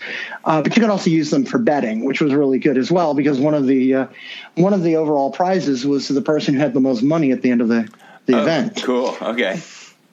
So I ordered a whole bunch of those for that Hasslud, and that's what I may be bringing to camp as these Weregild. So you're more than welcome to take those coins home if you want. I don't feel bad about it because I think they're really cool. I will say, and this is just something that I do special, but a lot of people who've played me think it's a really cool idea. I'm going to mention coins because I'm going back to Top Shelf Game again because these are where I ordered the coins from. Oh, okay. Again, like I said, Awesome. I like this. I really like this company. They have some Egyptian coins. And what army did I say I played? Yeah, I think you have an army that somewhat goes along with an Egyptian theme at some point earlier. So my objective markers are these copper Egyptian coins. The rest of the coins that I ordered, they're challenge coins. So if you all play me and you play my Thousand Suns, I like that. whether you win or lose, you get a challenge coin. So that is similar to what Vince did for this past weekend. I'm going to turn my camera back on here for a second to show you this. But he 3D printed these coins, these lodge coins. They're basically fit up the palm of my hand, and on it says Vince and Kurt because they were teamed up together. It's got half of the Thousand Suns sign and half of the Alpha Legion sign, and then it says BDE for Big Dick Energy, and on the back it says drop a deuce 69. So they were giving these out to the guys that they played, which really cool. We had another guy at our event that was giving out little patches, like every time he played someone they would get a patch. So yeah, cool little things like that. That's awesome. Speaking of patches, I see that Apollo patch and everything there behind you. Yes. You should have your Heresy Camp patches up there too. It's right here. Well, that's because they're on my fanny pack still. Oh, okay. So, I'll give you that one then. Yeah, this was my extra one that I could put here, but Nice. those ones I got to figure out what we're doing with them. I haven't decided if I'm gonna put my Heresy patch onto my vest and then start making rings of my little my patches that I got from different events around it. I haven't made that decision. That could be a thing. I mean, I do have my MC vest, my motorcycle club vest that I could put some patches on. That would work. I liked your idea of the little side bag too for the messenger bag. Yeah, the messenger bag, or even a sash. I like the sash idea. Well, see, I like the sash idea, but the sashes are hard because you got to get different size sashes. A messenger bag is adjustable, and the thing is, you've got enough space on the entire strap of the messenger bag, plus that entire front facing on the messenger bag. You could even go on the back, so it gives you plenty of space that as we go forward in doing these Wargammer camps and the Heresy camp and everything, and as other events go, hey man, patches are cool. You can start adding it and have plenty of space for it on a messenger bag. And the messenger bag is useful because you can just throw all your books in it too. Yeah, totally. Just between games, just to move things. But yeah, who knows what's going to be in the goodie bags this year? All I know is that last year they were off the hook. So I can't wait to see what's going to go on this year. It's going to be awesome. I'm expecting some good things. I mean, after all, it's Michael and Ryan headlining this, and they did such a wonderful job last year. And Ryan's already made arrangements so that we're getting some tenderloin on one of the days, and I'm looking forward to that. Oh, good. I can't wait for it, man. It's going to be great. What are you going to fly up? Are you going to drive up? What's your mode of transportation? Well, I'm going to be driving up because there is a large model course that Henry's going to be running. Oh, you're going to do Monday, that? Tuesday. Yeah. I'm going to go ahead and do that. Sweet. Because I started a new job, and the new job sucks about taking time off, but it seems nobody wants time in September, so I was able to not only get Heresy Camp off, but I was also, they went, hey, look, now that everybody's filled, we've got all these extra dates that didn't get filled. And I was like, well, the Monday, Tuesday, and Wednesday didn't get filled. So I'm going to go ahead and take those off and go to the large model course with Henry. So I'm going to be driving up because I'm going to be bringing some terrain with me. I'm going to be bringing my armies, of course. But I'm also going to be packing up my airbrush kit so that I have it for the large model course, which Henry said he was going to be bringing enough stuff that you don't necessarily need to bring stuff. But in going down to Houston, I found that, I can fit everything but the compressor into this one large box that I have that has carry handles on it. So right. It includes three Vallejo cases, all of my stuff for airbrushing and everything, and all my regular brushes and everything. So it's also good just working with your own stuff too, right? Exactly. Yeah. I will say that working with Justin, he did convince me I needed an Evo now that I played around with my Patriot 105. So I've gone ahead and ordered that one of those. So nice. I'm upgrading. I ordered the dual kit, so it has both the 4 and the 2. And as I've been working on my new airbrush stuff here, I'm like, yeah, I can see where a 2 would be much better in this spot. Right. Yeah. No, I'm very, very tempted to pick up one of their exclusive brushes there. Very tempting. I just don't. Yes. I don't have the funds right now to crank that out. But one day it will be mine. Oh yes. Yeah, because I think it's like 225 pounds. Yeah, or something like that. It's not cheap. It's not cheap, but it's definitely something that you're going to have forever. So exactly. One of these days, sir. One of these days. Hey, we all dream about one of these days, and one of these days came when I got my Phantom Titan. So, dreams do happen. Dreams do happen. Well, man, it's like I can't wait to obviously get back to camp and just see and hang out with you. But this is such a cool player pack that you've put together. Teo and I can't wait to dive into this and have some great games. And it is. Are we doing? Is it 5 rounds or is it 6 rounds that we're doing? The intention is right now 2 rounds, 2 days, but we're going to see what we plan. Because what I'm basing it on is the minimum of what I consider reasonable for the event. Yeah. Because it's a 4-day event, and you want to have enough time because they're going to be longer rounds. They're going to be like 3-hour rounds. So you want to give enough time for people to be able to play this and still go and play other stuff. But depending upon what the schedule ends up looking like and what people want to do, we may increase it. I know last year one of the things I did was I had all of the mission pack and all the models out and available for anybody that wanted to do free play and count their points towards the event. And so I may do something similar again this year. Yeah, I think just simply. I think that aspect that it was kind of open for people to do whenever for those people, hey, we don't have anything going on. Hey, do you want to do this while we're waiting for this next event to happen in a couple hours or whatever? But I think also with that last year we were kind of competing. Competing is the wrong word, but we had the Cult of Paint classes going on, which were all day, right. and we didn't want those people to miss out on being able to play. So a lot of the time we were waiting for those classes to finish, and then obviously we're at camp. We don't care about how late they go. They were going late into the evening, where I think this time without having those long 8-hour class days and having shorter classes, I think we'll be able to work around, not be pushing things out into the evening as much, and maybe starting a little bit early, or maybe getting an extra round in or whatever. But yeah, and the other thing is by not, because last year when we organized it, and it made sense at the time, but in retrospect, especially given the fact that we're going to be breaking up how the classes run, because the classes aren't supposed to run but for a couple of hours at a pop, right? For the most part. Last year, what we did was we were doing everything as, in the morning was hobby classes, and in the afternoons was were the events. But it made it kind of rough if you weren't actively taking the airbrushing class, because we only did airbrush 2 days, then we did a day with some like the LED and resin course was on one day, right, and then it was back to airbrushing. So if you weren't actively doing airbrushing, which for me at the time, I never touched an airbrush. I will straight up admit that right up until 9:05 in the morning on June 1st, once Justin sat me down and started, going, this is what an airbrush is, this is how to work it.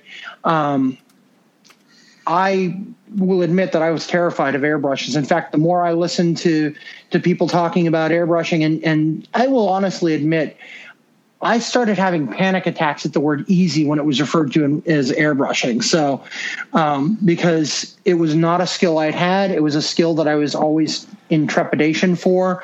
I'd had people show me a little bit, like John had just taken the CK Studios course and was airbrushing some terrain. We did an event based around murder several years ago, and so we were doing terrain specifically for murder, and it meant a lot of bulk painting, and he was trying to get me to use the airbrush to do the painting, and I felt very uncomfortable doing it. I did it for like maybe a half an hour or an hour, very uncomfortable the whole time. And when we got to a point where we needed to start doing some dry brush work, I was the first one to volunteer to put an airbrush down. But as such, I wasn't taking those courses last year, and so it meant that I got in some really good games, because that giant pickup game that we did with Ezra and everybody, that I'm glad Chris Pretty got out a chance to come and even join us for that for a while, even though he had to leave early. That was just a massive game, and it was a hell of a lot of fun. And we added ZM elements to it, so if you ran into that one building that had the ZM board inside the building, cool. We took the lid off and you ran around ZM trying to get the objective inside the building. And then we had we had the top of it on another table that we kept forgetting, because there was that like Stormbird landing on it, or not Stormbird, but something was landing on it, dropping things off, and a little battle on top. Yeah, exactly. So we had the battle on top of the building. We had the battle inside the building. We had the battle on top of the highway overpass and underneath the highway overpass. And so I mean, honestly, I that was one of my highlights of camp, honestly, aside from getting to meet everybody and just absolutely loved everybody I met. And that's honestly my big takeaway of camp is I've been to cons. I've never been to a tabletop wargaming con. I've never done the Adepticon, but I used to work the con circuit, like actually be part of staff. Right. When I lived out east, and I worked Origins, I've worked Gen Con, I've done New York Comic Con. It was also the reason why I swore I was never going back to New York City ever again. And I've kept to that vow, by the way. I even had people try to pay me to go to New York City, and I told them to go away. I did not have a good time in New York City. I don't deal with crowds that big that well. Okay. Especially not with just random strangers that I have no correlation with. Cons themselves I can handle. But as much as I enjoy that con atmosphere, and because it doesn't matter what they're into at that particular con. When you go to a gaming con like Origins or Gen Con, which is much more generic than say Adepticon, which is more focused on tabletop wargaming, you're always going to have some sort of connection with these people around you. Right. But it's still, there's so many people and there's so much going on that you can't really have that deep connection and friendship.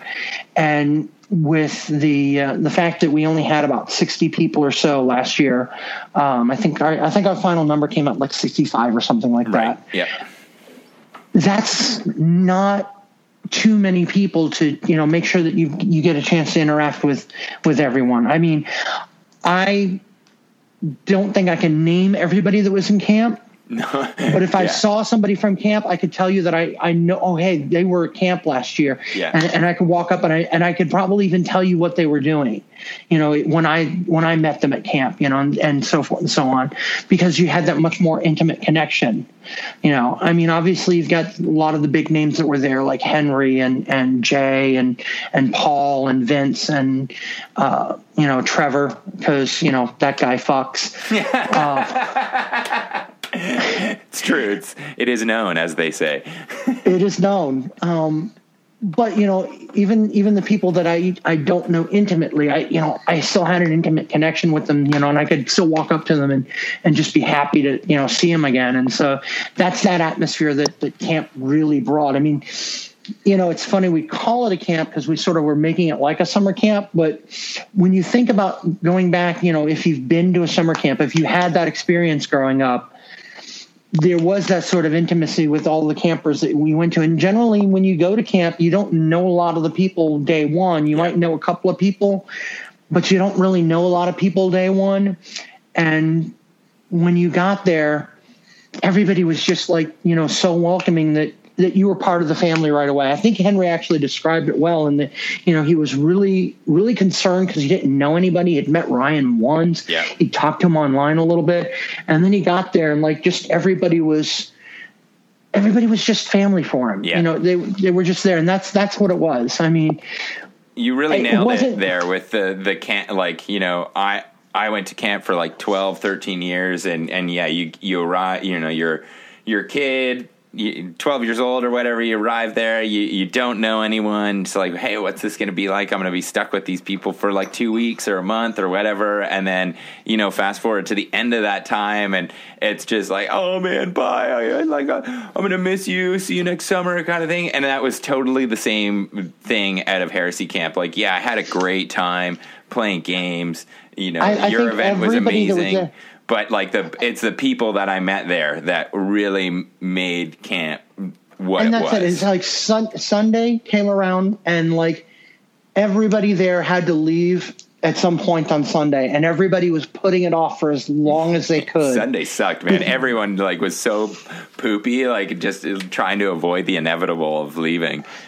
Exactly. And that's because that was like camp. You never wanted to leave camp once you got there. You didn't want to be there when you got there, and then when you were leaving, you didn't want to leave. And that's, I mean, I didn't have that on because I went out Wednesday to help set up, and it was already starting to be like, hey, hey, it's great to see everybody, because a lot of everybody was coming in early that were helping to set up. Right. So I got a little bit of an early experience of that. But, I didn't ever have that thing where you had as a kid where, I don't want to go to camp, because I wanted to be there. But then once it got going, it was so much even better than I expected. And it really was. I did not want to leave come Sunday. Yeah. And some teary goodbyes, lots of hugs, and not looking forward to that Sunday this year, but damn, am I looking forward to all of, getting there and just all the new people that we're going to get to meet. And, I think it says a lot.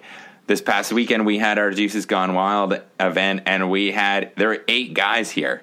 8 guys from Heresy Camp. And, that's crazy when we had 60 people total, and 8 of them show up at one of my events here in Canada. That's crazy. There's the love, man. So and they all supported you in saying how awesome it was, and you managed to convince everybody at the Deuce that they're making a mistake by not going to War Game Camp. Well, yeah, I've been trying to push it as much as possible, man. Well, I understand that you finally convinced Teo that it's the thing to do. Well, we didn't convince. Teo was gifted a ticket. No one knows who, but now he's coming. So, well, I've been trying to tell John that, as nice as Tokyo is, it's not going to have the camaraderie of War Game Camp. It's like Indiana, let me tell you. Well, let me tell you about Indiana. If you want anime, well, there's Gen Con, but that's not going to be going on at the same time. Yeah, no, exactly. So, no, it's going to be great. I can't wait for us to get together. I can't wait to get a big bear hug from Will. And it's going to be great. Tenderloins and no bugs. Hopefully, just hanging around the campfire that one night is going to be great. I'm really looking forward to it, man. It's going to be great to get everyone back together and dive into some deep narrative gaming. Yeah, and some good drinking, because I appreciate alcohol, but I'm not really a drinker. And I got to say that there was a nice collection of stuff on the booze table that I did not spend a night that I wasn't drinking. In fact, I drank more that week than I had drank in 8 months. Yeah. And I'm kind of looking forward to it, because I'm not very much of a drinker. My father was an alcoholic, so I'm very cautious about my drinking. On that. Yeah, for sure.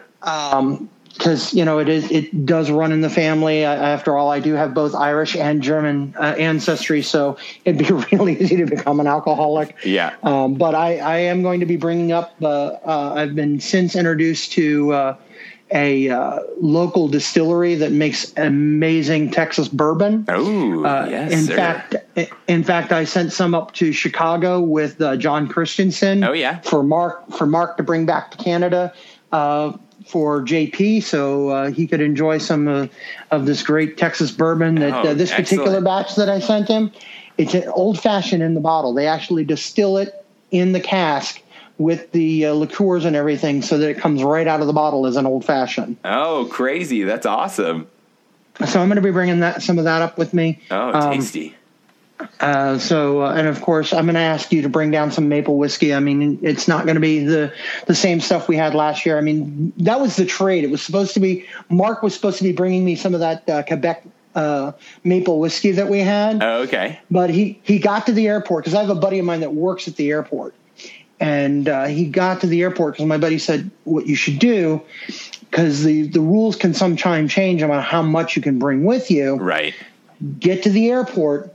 Go to the duty free. They'll tell you what the current rules are, because apparently it fluctuates. Sometimes depending upon what the vagrancy of the provincial laws are, you can either have between 4 and 6 bottles. Okay. And he was going to bring me as many as he could. And he was like, go to the duty free, get it at the duty free. First of all, it's going to be cheaper, and it's going to be duty free. Right. And they'll tell you how many you can take on the plane. And Mark got there, and duty free was sold out. No. In fact, my buddy, I told him, yeah, duty free was sold out. He's like, wait, what? That never happens. Yeah. In fact, he turned around and I told him that right after Mark said that. And Mark asked me, did you want anything else? I was like, no, most everything else you could get me, I can get here or get it smuggled some other way. But due to provincial laws about export of certain types of alcohol, that whiskey apparently can't be exported outside of the province, because fuck Canada. Not fuck Canada. Fuck Quebec. Let me get this straight. Of those laws. Yeah. Well, I've definitely been thinking about what I'm going to bring down. I'm going to, of course, the maple whiskey of some sort was on the list for you to add to the communal booze table, which will obviously be the first table that's set up at War Games Camp, I would imagine. And I've got a nice Vancouver Island distilled gin for Mr. Henry Steele. After our little conversation, he was saying that he was a big gin fan, so I got him a little... well, how can you not have a nice relaxing evening without a good gin and tonic? Well, exactly. Yeah. And then I'm going to bring something else. I haven't quite figured it out, but all I know is that my big thing is going to be bringing some like small batch Indiana bourbon back with me. That's what I'm going to be keeping my eyes out for sure.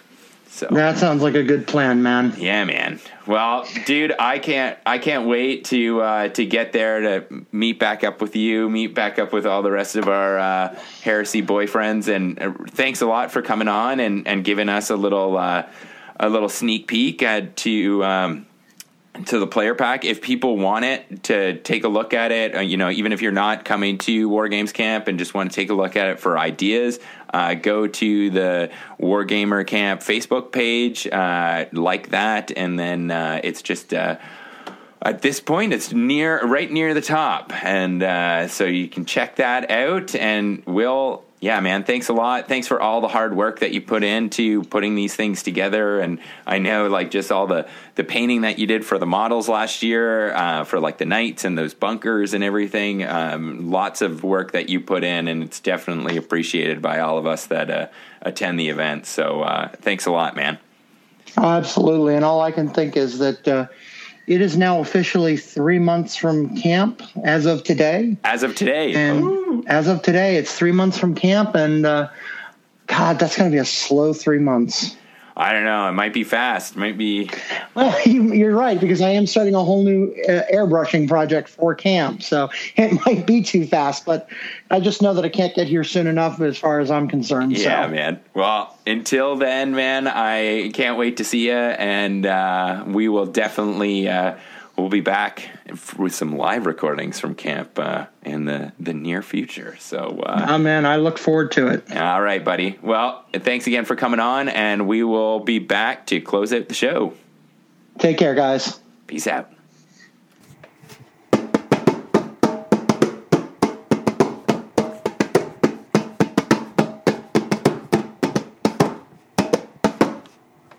All right, fair listeners, we are back for the outro, and you've just got me, AJ.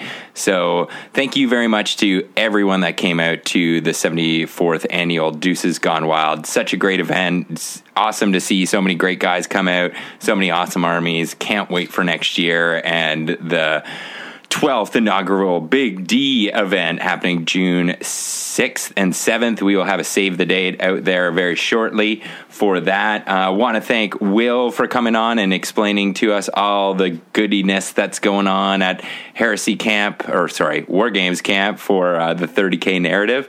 And always great to talk to Will. You can check us out on Facebook, Boys of the Golden Throne on Facebook. We've also got the Bot GT 30K on Instagram, and you can follow John at Big John West on Instagram.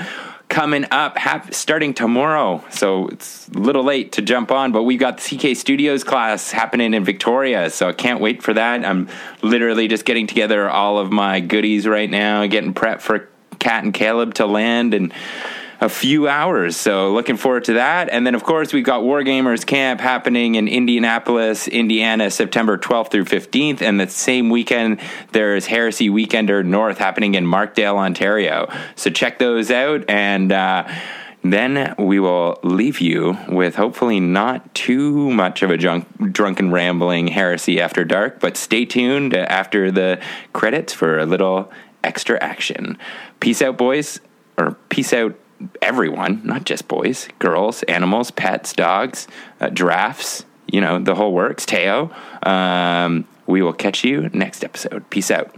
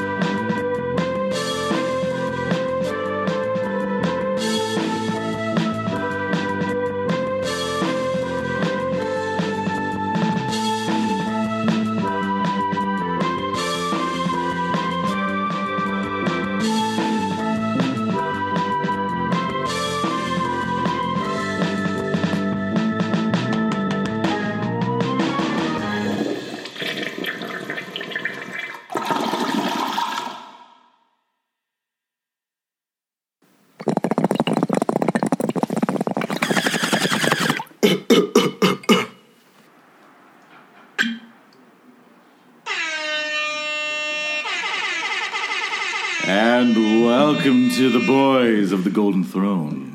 After dark. Oh, yes. Ooh, you touch my tra-la-la. And when it starts like that, you know it's going to be dark. You know it's going to be bassy. So we've moved up from the usual Otter Den, and we're sitting, the wife's away, we're sitting in my living room. We are surrounded by a whole bunch of fine, handsome gentlemen. We have John. We've got Teo, of course. We've got G. Bert. Good day. We've got Matt Virgin. We've got James. We've got Kalis. We have got fucking Jeremy. And then we also have my fucking heresy boyfriends that are out smoking fucking darts outside, looking at me, giving me fucking nipple twisting. These motions. fucking guys. They're lifting up the skirt of the night out They there. are lifting up the skirt of the night, and one of those people is Vicente, and he's gonna come in here, hopefully on fire.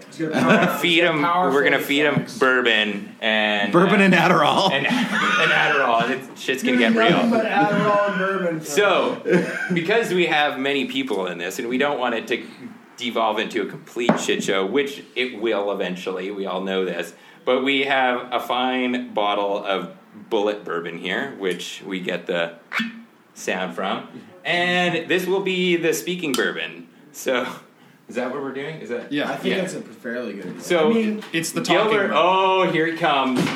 Hashtag Mr. Big Dick Energy himself, Cuddle up, bud. Vicente. I have to take a shit. See, now this is what we're talking about. Heresy After Dark. How big? How like are we talking like? Well, it's not going to be that fucking gluten-free like grass shits you take. Well, they're So.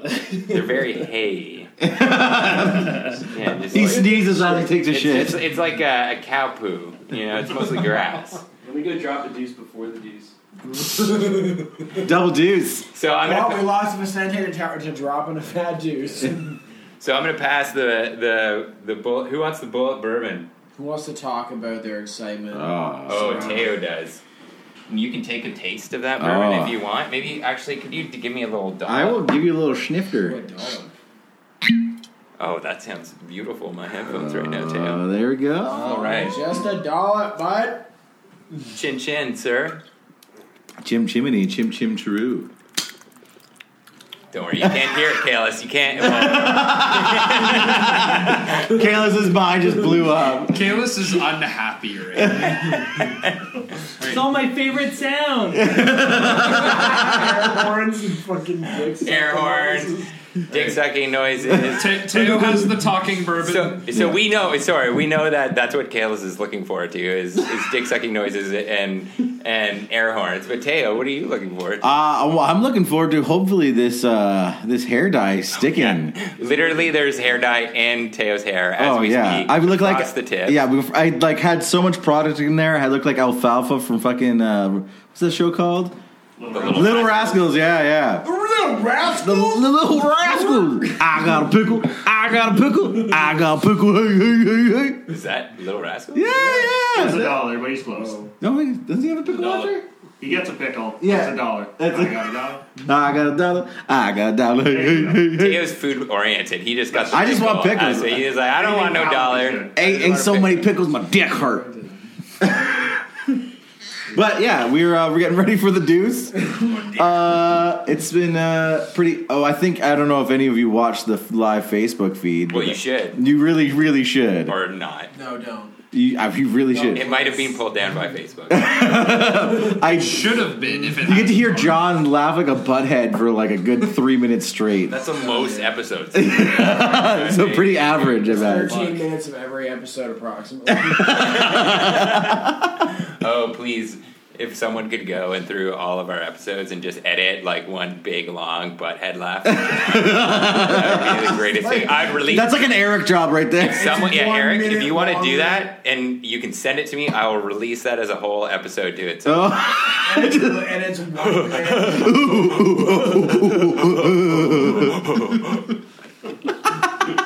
Fuck!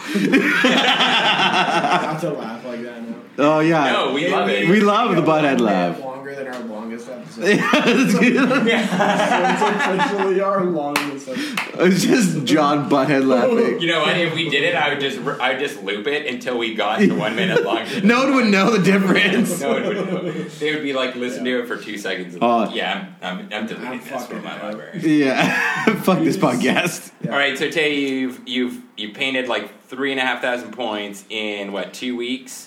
A little more actually, because I painted something last night too. What did you paint? So I painted a Venator because me and Virgin are teamed up, and I was thinking our anti-tank was a little light. So I painted up a Venator last night at like 2:30 in the morning, and while watching The Knight's Tale. I want for real. Wait, the Knight's like Nike swoosh Knight's Tale? Yeah. But I had a theory about it. So I was watching the movie, and there's the moment where like he gets caught for being like a peasant. I love that you have a theory about Knight's Tale. Yeah. And just continue, yes. And all of his friends are telling him to leave. And my idea was like if he was a normal person, he would have left. But because like he's actually good at fighting, he should have become a mercenary. And that would turn into a more like dark, grim version of that movie. I really like that you have deep thoughts about Knight's Tale. Like I've got deep thoughts about a lot of random things. Like I remember one time at work, someone asked me like if you could be in a gay relationship with any celebrity, who would it be? Oh, who would it be? Would you be the debutante first? That's the first question. No, just me and the other person. Teo, not the debutante. I was thinking Nick Offerman. I don't know who that is. Ron Swanson. Ron Swanson. That's a good. That is a good. I was thinking, that would be a great person to be in a relationship with. James, there was no hesitation there. Yeah. That was just I can get behind that 100%. No, your entire relationship would be woodworking and woodworking and bourbon. Yeah, that's all. That sounds pretty awesome. I think pole smoking would be somewhere in there as well. No, you work the wood, my friend. What are you talking about? Where's the woodworking? It's got a nice varnish finish. Yes, just polish the knob. Yeah. For real, I just want to before we get off too far away from you painting something in 3 weeks, what I really, really want to see is like a fucking no holds barred like painting competition with you and Jeremy, and who can paint the fastest, who can paint a 3,000 point list in 2 weeks. Oh god.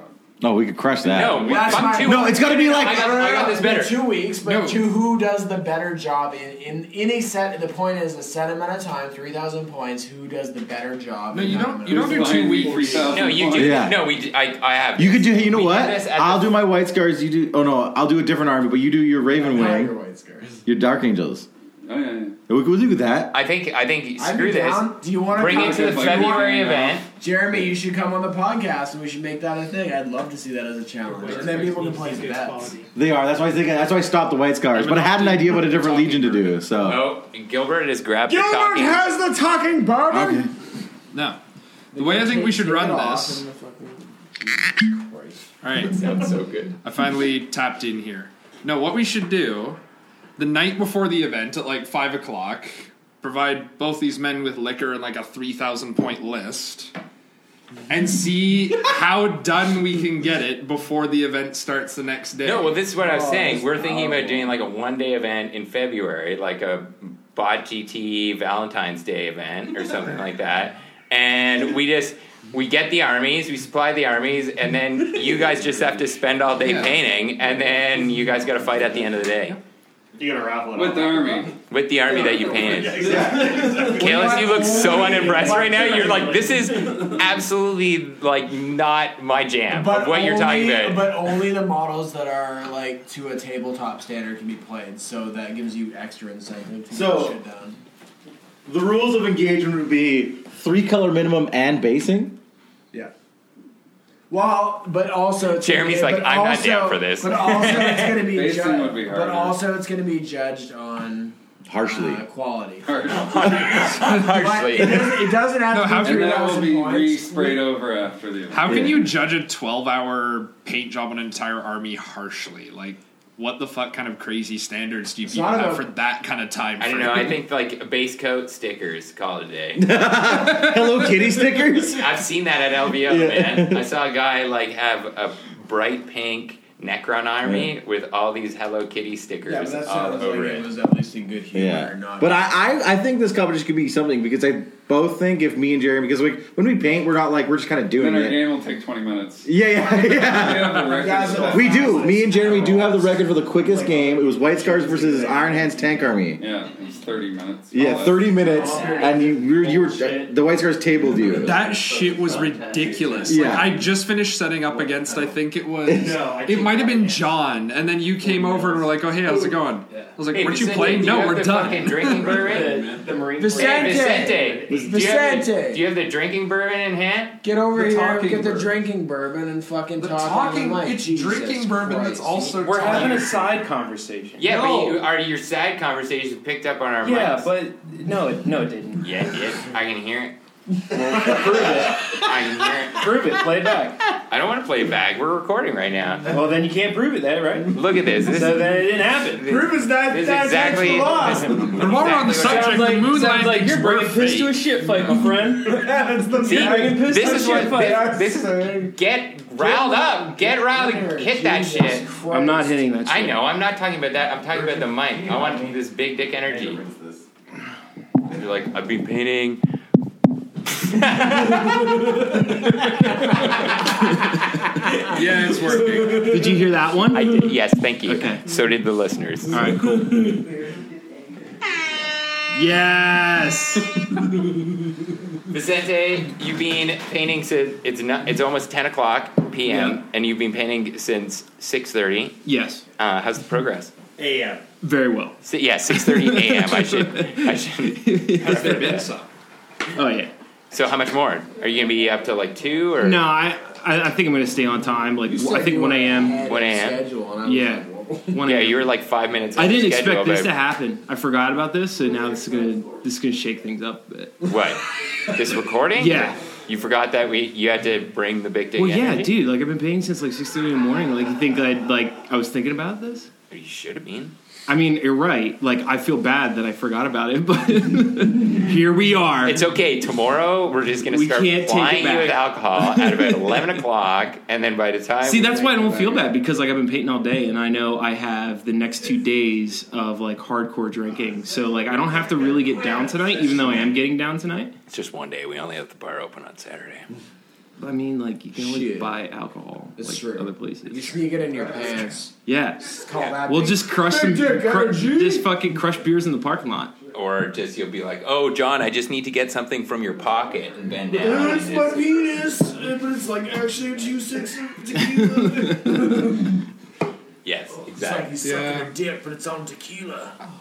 We're gonna confuse the fuck out of the Legion staff again. Let's be Oh, honest. Yes. Keyword again. Literally, Keyword the again. first thing that happened when we got there is something like you said something.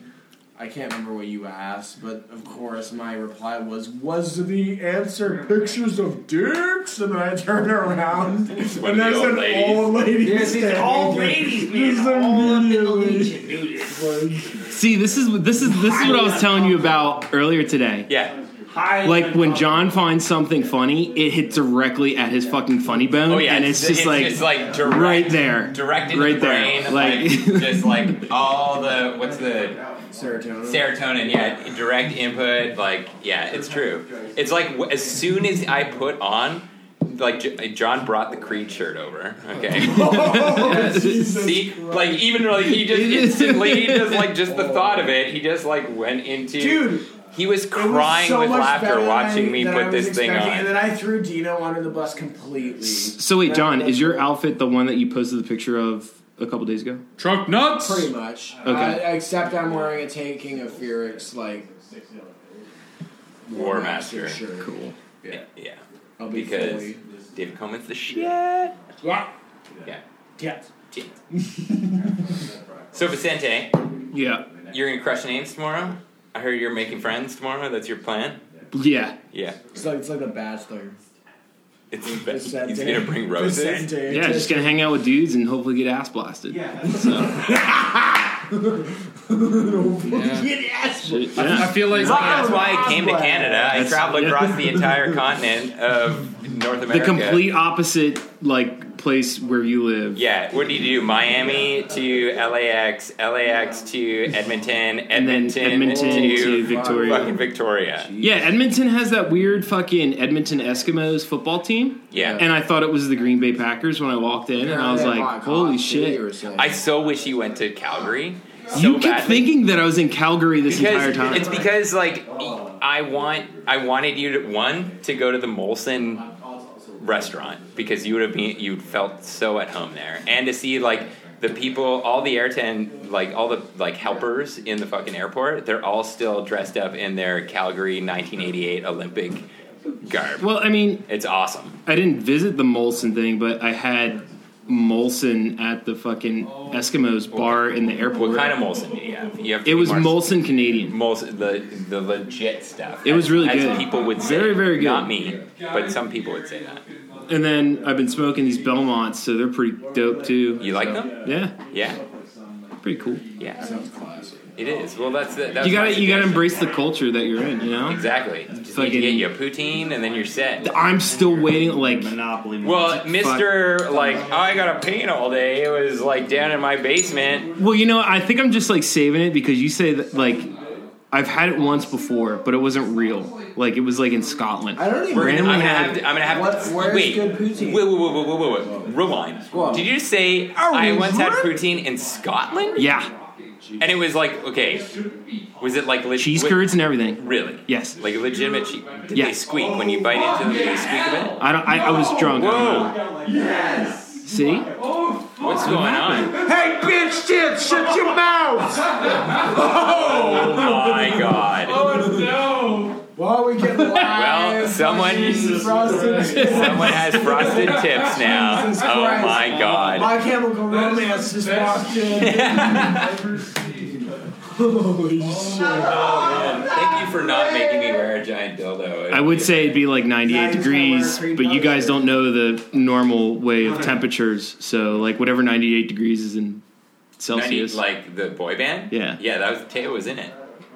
He was the fifth member. He didn't. No, he wasn't. Let's get real. We all know that Teo's band is a transgender version of the Dixie Chicks, known as simply the Dixie Chicks with dicks. That's official. See? That's one of those funny things. He wants it. That's one of those funny things. See? He wants it to happen. He wants it so to badly. so bad. It's like so bad. I say this to my girlfriend. Is? She doesn't get the humor. I'm like, it's the Dixie Chicks with dicks. That's hilarious. Jesus. It's good, but it's not as funny as you think it is, John. John thinks it's really funny. He really thinks it's really funny. But I think it's funny because John thinks it's really funny. That's what the crazy. That's the funny thing about it is. We're just having a little intimate conversation. He doesn't even realize it's going on. Hey, John. What's up? Hey. So, who's okay? You haven't seen any tables, Jay. What's up? Okay, Jay, we're passing you the fucking talking bourbon. You guys sit on the floor here. We got our boy Jay from flew all the way here from fucking Maryland. No, you're from Maryland. But you're in DC. It's basically the same thing, right? You live in Maryland, but you work in DC. Now. I'm not from Maryland. No, I know that. But you work in DC. I do. I work. Yeah, right outside. Actually. So one of my heresy camp boyfriends here in the flesh. I missed you. I know. I missed you too. How have you enjoyed Canada so far? I have enjoyed it immensely. Yes. Like anything particular? I do enjoy. Your recreational substances and laws, yes. I thought you would. I mean, it's a little ridiculous the fact that they don't take our money, but they do take your money. Like I don't. You're like just I'm in another country and they don't take fucking understand, American. so like what what's with that? We're talking about Canada's legal. It's like the 51st state. Oh, prostitute. Yeah, because. They won't take his money, but they'll do other things. I love that you think that just like it's not Europe, you know, like it. No, like Europe, I would expect them not to. Not well, some places. That's I guess my It's issue. like Mexico. Mexico will take your American funds. They won't take our Canadian dollars. So what's with that, huh? Really? Yeah.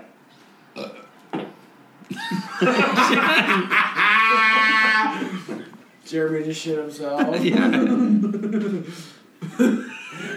So jarring. I don't know how to go back. Fuck, that should have been Matt. Fucking Matt. I know, Matt. It's just gonna. That's how we're gonna All close right, out the show. drinking bourbon, Matt, get over here. We've talked about you so much. You're the most wonderful man of them all. We want to introduce you to our favorite in the whole wide world. I don't got any butt juice to talk about. I got no butt juice. You just got it. So I know that. Oh yes. Right, there we go. Good. So what? Oh. Good. So Matt, I know that you're here. You made the trip all the way from Nanaimo, and it was only possible because you went down and you won the Keno the other night. Well, I did, yeah. So we're up there, we're hiding with the boys, and I get a call from John. And John's like, Buds, I got a fucking thumb for you. I was like, what do you mean you got a thumb for me? He's like, I got a thumb for you. It's like, what do you mean? He's like, well, I'm going to come down here and give you a Canadian handshake. So I was like, what's a Canadian handshake? And he's like, well, it's when I just walk up behind you and give you a kiss on the lips, and then I slip you a big one, at least 3 knucks deep, right in the hoop. So I said, okay, well, I want a Keno big, got them beaver pelts, set them down. And I said, John, I'll be there, bud. We're going to drink the bulletproof gin. And then we're going to touch tip. Maybe do a little, I don't know. What do you want to put it in? So what do you think? Something deep. Something deep and wet, I'm pretty sure. Barrel of whiskey. So we threw a watermelon in the microwave. Oh, Jesus Christ. And we took that thing, we hammered it in between a mattress and a couch cushion. Gave it a flick, had time. And, ladies and gentlemen, Mr. Matt Virgin. That's Pillow Talk with Matt Virgin. Oh, yeah. Oh, Matty. That's what Matt's wife gets every night. Every night. And she loves it. It's fucking romantic. It is. It is. It's fucking, you know? Okay, well, I'm going to grab the fucking drink. Oh. Can you, A little drinky poop. Yeah. Ooh, that smells fucking terrible, by the way. What the does? shit so bad? Gilbert's in there. Oh, is that you? Yeah. Oh, Teo. Okay, so Teo, we are serving chili at the bar tomorrow. Jesus. You're not allowed to have any. Crop Dustin dropping bombs like Hiroshima. And Matt, you're not allowed to have any either. We're a team. Oh, Jesus. They're just kidding. So for the listeners, we want to make it abundantly clear that Teo and Matt's flatulence is off the hook.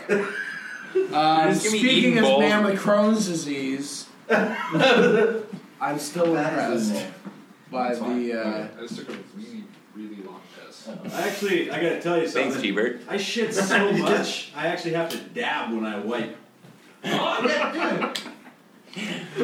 wanted you to smear it around. Like a Sharpie. Just keep going. It keeps a little dip on it. Teo just ran back from the fucking bathroom. I know the pain, man. I know the blight. All right, James, get over here. We're just Munch Watch your cooch. Munch my cooch. Okay, James. You. What are we talking about now? We're talking about you. We're just talking about you and your excitement. A fine new gentleman in our scene coming over. The best. Ontario has the best to offer, including me, AJ, and James. So we're the only. And that's why we all left. Exist. Yes. Is that the only people from Ontario? No, and Matt. What? Oh shit! Ontario too, right? Powerful Ontarianites. So you tomorrow are going to be organizing a little APOC game, and you're bringing like a small model. A small model, to only size of a toddler. The first such toddler-sized model that we've had at one of our events. Other than John's hog. Well, that's John's hog.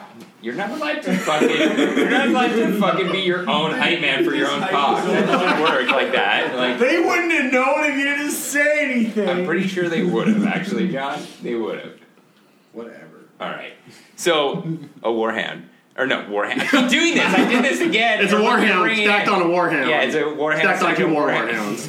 That's what I'm rolling tomorrow. Okay, what legio have you painted in of this warlord? I had it painted, since I'm lazy and I like to paint. Oh, yes. So, by Mr. Odinson himself. He touched it up. Otherwise, it was painted by Markham Studios in Europe. Oh, really? Yeah. It was shipped here from Europe. Killis improved upon it, though. Oh, so did you just ship it to like a painting studio in Europe? No, he had it. And then he built it, he painted, he shipped. Okay. And then it finally arrived. Months later. That shipping was that was expensive shipping. Yeah. It was heavy. I just sent a warhound, proper warhound, to Europe, and I know how much that costs. So yeah, it was a lot. Yeah, but it's gonna be. I can't wait to see it. Oh, it'll be great. Are you gonna bring it in and like a little baby Bjorn and just wear it on your front walking in? It's already there. I know. You didn't pull it out, did you? No, I didn't pull it out. I haven't seen it. No, it's in a Pelican case up there. This is the only thing you can transport. It's the only thing in that Pelican case. That is the only thing in that giant Pelican case is that warlord. Money's all spent. I've seen one. I've seen one at LVO. It's still like insane. It's so funny. That motherfucker paid $60 to check that fucking thing. It was 3 different things he told me. He was talking to me about it. It's 3 different bags? It's 3 different things, broken into 3 different sections. He paid $60 to check that fucking Warlord to LVO. Jesus. You know you got money when? What? $60? That's nothing. Yeah, that's not a lot. Like, to check a Warlord? That's fucking craziness. No. I would just want to see. No, craziness would be Do you have any idea how much it cost me to ship mine back from Adepticon? Yeah, Oh, you have one too. To ship it? Yeah. How much was it? Whatever. That doesn't make you any less crazy. I'm saying any normal person. $50 to ship that, plus another $80 to ship another box of shit. Jesus. But you're and already that's buying US dollars, sir. And that was ground. Like, I'm like, it doesn't have to get. I know yeah. where it's going. This is going home. Like, my house doesn't go. Finished painting Warlord? Yeah. And it arrived. Nothing cracked.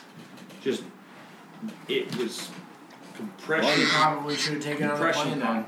And does anyone know? Buy another seat ticket for it on the plane?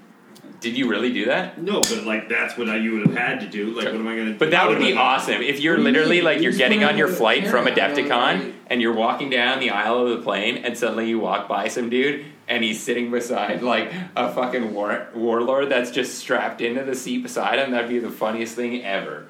I mean, what do you guys use your points for? Yeah, exactly. Look, I use mine to try. In the world, to a person who thinks that spending $60 on transporting a model to Las Vegas is not expensive. Each way, to be clear, wasn't he coming from like $120 from England? Yeah, that's nothing, that's dude. nothing. That's dirt cheap. nothing. As a guy, you should have seen my bill of my flight home from Germany, dude. Oh, super expensive. Oh yeah, nothing. It was just like swipe. I'm sorry, I'm company's not paying for it. Company's paying for you and your like table of terrain and a bunch of Forge Worlds. Oh right, Not sorry. a table. I didn't take a table. Oh, I thought you just bought your brought big. a lot of Forge World home. Yeah, You know, I thought you bought your big resin Forge World plate things for No, Titanic as he well. ordered those. No. Oh, okay, Yeah, never mind. yeah. I ordered Oh, those never when mind, I that's was entirely drunk reasonable. one night at like 2:00 in the morning, Christ. and woke up feeling like I made a bad decision, but it was the right decision. Yeah, but like the thing that's kind of funny. But you know it was a drunk decision when you just like, why wait for the whole board to come out? Let's just buy a 2x4 because that makes sense, right? Yes. How many times, AG, have you stated that I made a purchase when it was late at night and I was drunk? Basically, every time more than 2 people interested in heresy are in the same room with them, I'm pretty sure. You know, I'm trying to like legitimately think about this. 3. I think it's 3 times. One was a Leviathan. That wasn't a drunk purchase. That was just like I just played a game and got my ass handed to me by a Leviathan. I'm gonna buy 2 of them. And then the table was definitely a drunk purchase. And then I bought my Eldar Titan, and it was like technically it wasn't a drunk purchase, but I needed to have a little bit of this to finally hit that last click, because we've all had very full carts in Forge World, and you're just real close hovering over that proceed PayPal button. makes this extra easy. I don't even PayPal's terrible. Fucking Musk. PayPal, you don't even realize the money's gone until like a week after when it finally clears. It's like, oh yeah, right. So you're gonna buy terrible financial decisions. So Gilbert, serious question: are you gonna buy a Titan on Sunday? Who's selling a Titan this Sunday? Well, Pappas already said he's got a Warhound here, and he was just like, "Well, I might not take it home." Yeah, so just try to fucking throw chum at fucking for Gilbert. context for all the viewers. Last year when we did this event at the Legion, I was a good deal. Yes, but what I got the ridiculously good deal on was we were on the last day of the tournament, and we had the miniatures flea market where people were throwing down all manner of interesting shit they wanted to sell. Mostly dicks. Yes. And I saw this Reaver in the back corner, and I play Salamanders, and I saw this thing had like some sort of flame-based paint scheme and looked pretty Also, cool. he's a redhead and has a flaming crotch. Yes. And I mean, I can't fucking argue. But anyway, so I find out who this Titan is from. It was this really awesome dude named Alex. And my boy. And talked to him. And at first he's like, oh yeah, I was looking for like, I don't want to carry this thing home because it's fucking huge. And I was looking for like gorgeous. It's so gorgeous. I love this thing. And he was like, oh yeah, I was looking for like $600 US for it. And I was really thinking about it because I already knew that was a really good deal. I think it started at 800 US. No, he started at 6. And then didn't you give him 600 Canadian? Yeah, he started at 600 US, and I was like, "That's a lot." I'm thinking about it though, and he's like, "What if I made it 600 Canadian?" Abso-fucking-lutely. I just transferred him right there and took that thing home for with me. a legit Forge World Titan with the papers and yeah, he had the card and stuff with him, and I was like, "I can't say no to this. This is too good." Reaver? But yeah, a Reaver. For 600 Canadian. 600 Canadian. What is that new? Like 1,200? Yeah, 14. It was like really $14.75 shipped with the loadout that he had. And the thing is, he has a Warhound painted. Yeah, I remember in the you were scheme. looking at it like sitting in a chair, like looking at the store, and I just remember you being like, "I gotta buy it." Like, I gotta buy it. Like, it's just too good not to buy. Yeah, but he has a Warhound painted in the same scheme, and he showed us his display board today in pictures which had the Warhound on it, which was just... His board is beautiful, by the way. Look for pictures of it after the event is over.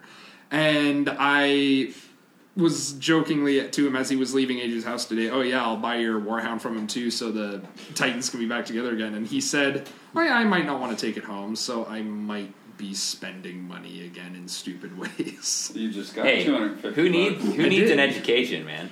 I don't need no education. That's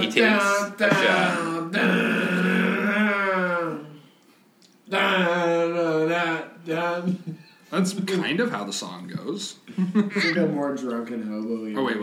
I think it's a more drunken John version. What? Alright, who's getting the drunken whiskey next? Kurt, you fucking gotta do this. Kurt, you've come all the way from fucking Indiana. First time north of the border? Yep. Welcome. Oh, taking a nice little swig of that bourbon. That drinking bourbon. So Kurt, unlike your teammate who has left the podcasting recording to go downstairs and continue to paint. You were. When did he start? When did he start again? Was it like 3:30 a.m. or something like that? No, Vicente. 6:30. Oh, okay, that's way different. It's not different. He's been painting. It's 10:15 at night. And he's been painting 6:30. Like, he just took his entire bottle of. I'm gonna go sit down in that chair on Monday. And it's going to be molded to Vicente's ass, not mine. This is uncomfortable. It's just not going to work anymore. Powerful. Okay, sorry, Kurt. Continue on Kurt here. Yeah, jeez. Just fucking ham-fist your way into that conversation. I fucked her, bud.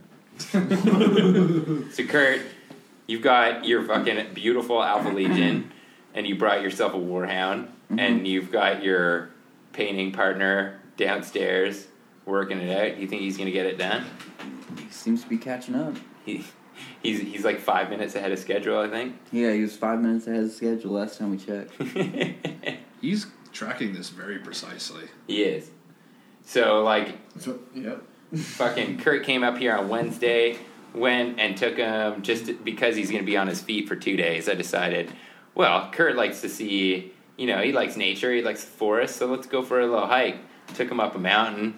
And, then took him for a walk downtown, and, 5-10 minutes on our hike back, just, Kurt stops and just, uh-oh.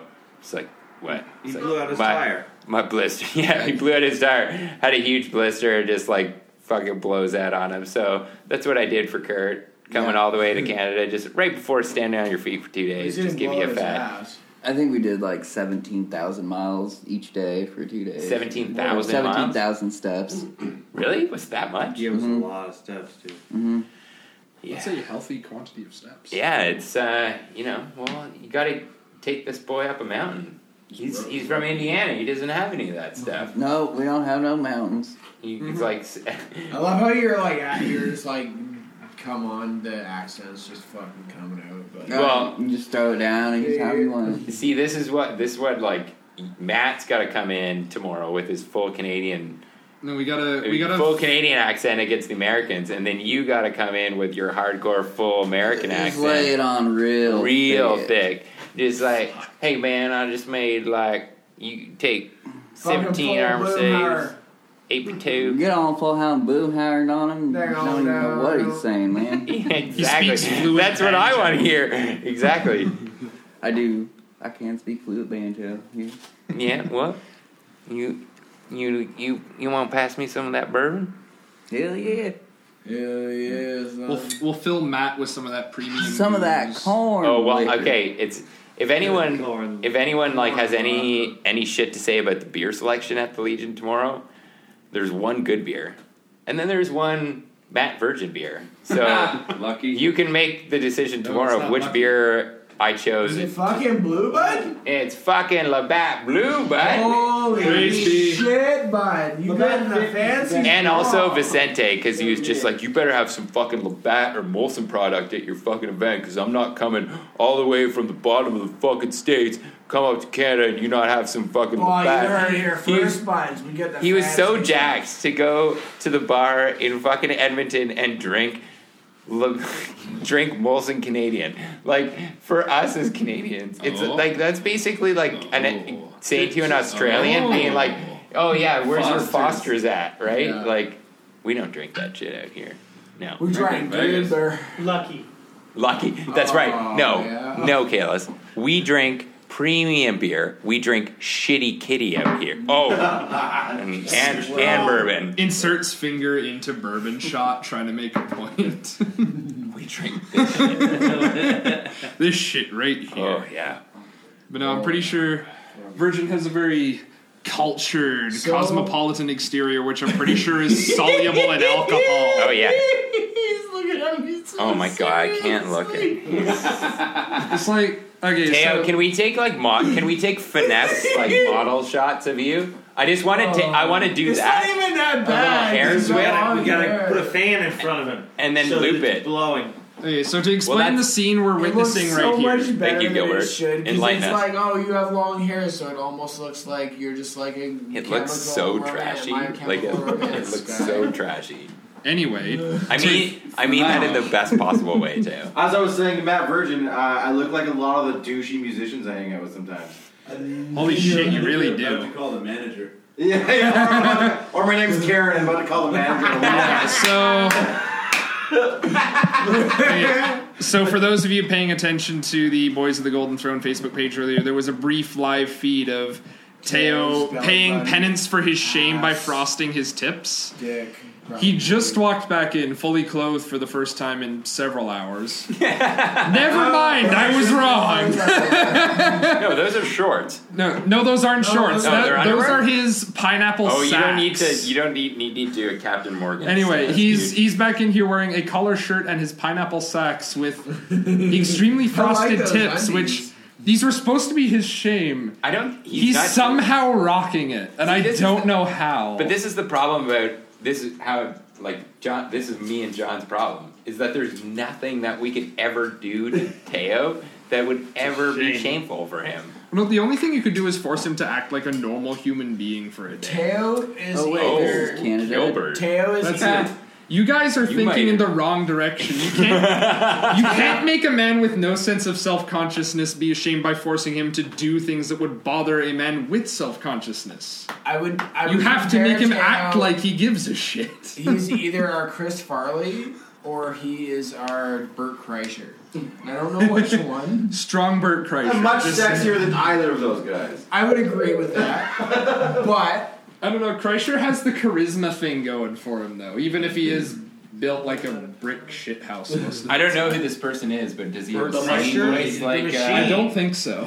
Probably not. No one's got the singing voice like Teo. No, he just has really good stories of partying with the Russian mafia. You should look up that story. dude. Oh yeah. What, Teo does? No, Bert Kreischer does. Oh. I want Teo to have He is the fucking story. He is the machine. I'm called the Big Red Machine. Bert Kreischer is the actual machine. I know Bert Kreischer, but I've never been able to stand his stand-up long enough to hear the machine story. Just look up the machine story. On its own, it's fantastic. I've never watched his actual stand-up, but it's alright. On its own, it's one of the most amazing stories I've heard from a person. It's just fucking excellent. I want to listen to that. All right. Well, you heard it here first, Bot GT listeners. Bert Kreischer's The Machine. Also, listen to Theo Vaughn if you want good comedy. I think. Do we have anywhere else to go from this, or do we I don't know, John. You were on a roll there, and we're on a roll. you So I tripped. think we can give her. I think we're gonna give her the end of the night here, but I think we're gonna come back soon for some Heresy After Dark. Well, soon live from the Deuce. It's gonna be soon in for your them. time. It's gonna be like In our time, it'll be like 24 hours. 24 hours. Yeah. I don't know. Something like I don't know. Should we do more once we've had time to get good and soused? What, it could tonight? be funny. Yeah. No, that's gonna happen tomorrow. No, we should do more tonight. It'll be great. I promise. It's just gonna be. It's just gonna be. We can just like. I like this. We'll just edit in. We'll edit in a little clip of Jay snoring downstairs, and that will be the next round, and then we'll come back for like day one. Just come late in, night. slap that record button, and something will happen. Anything will happen with Everything will happen. All right. So until then, or tomorrow, we'll talk to you later. Yeah. Pew, pew, pew, pew. And that's all, folks.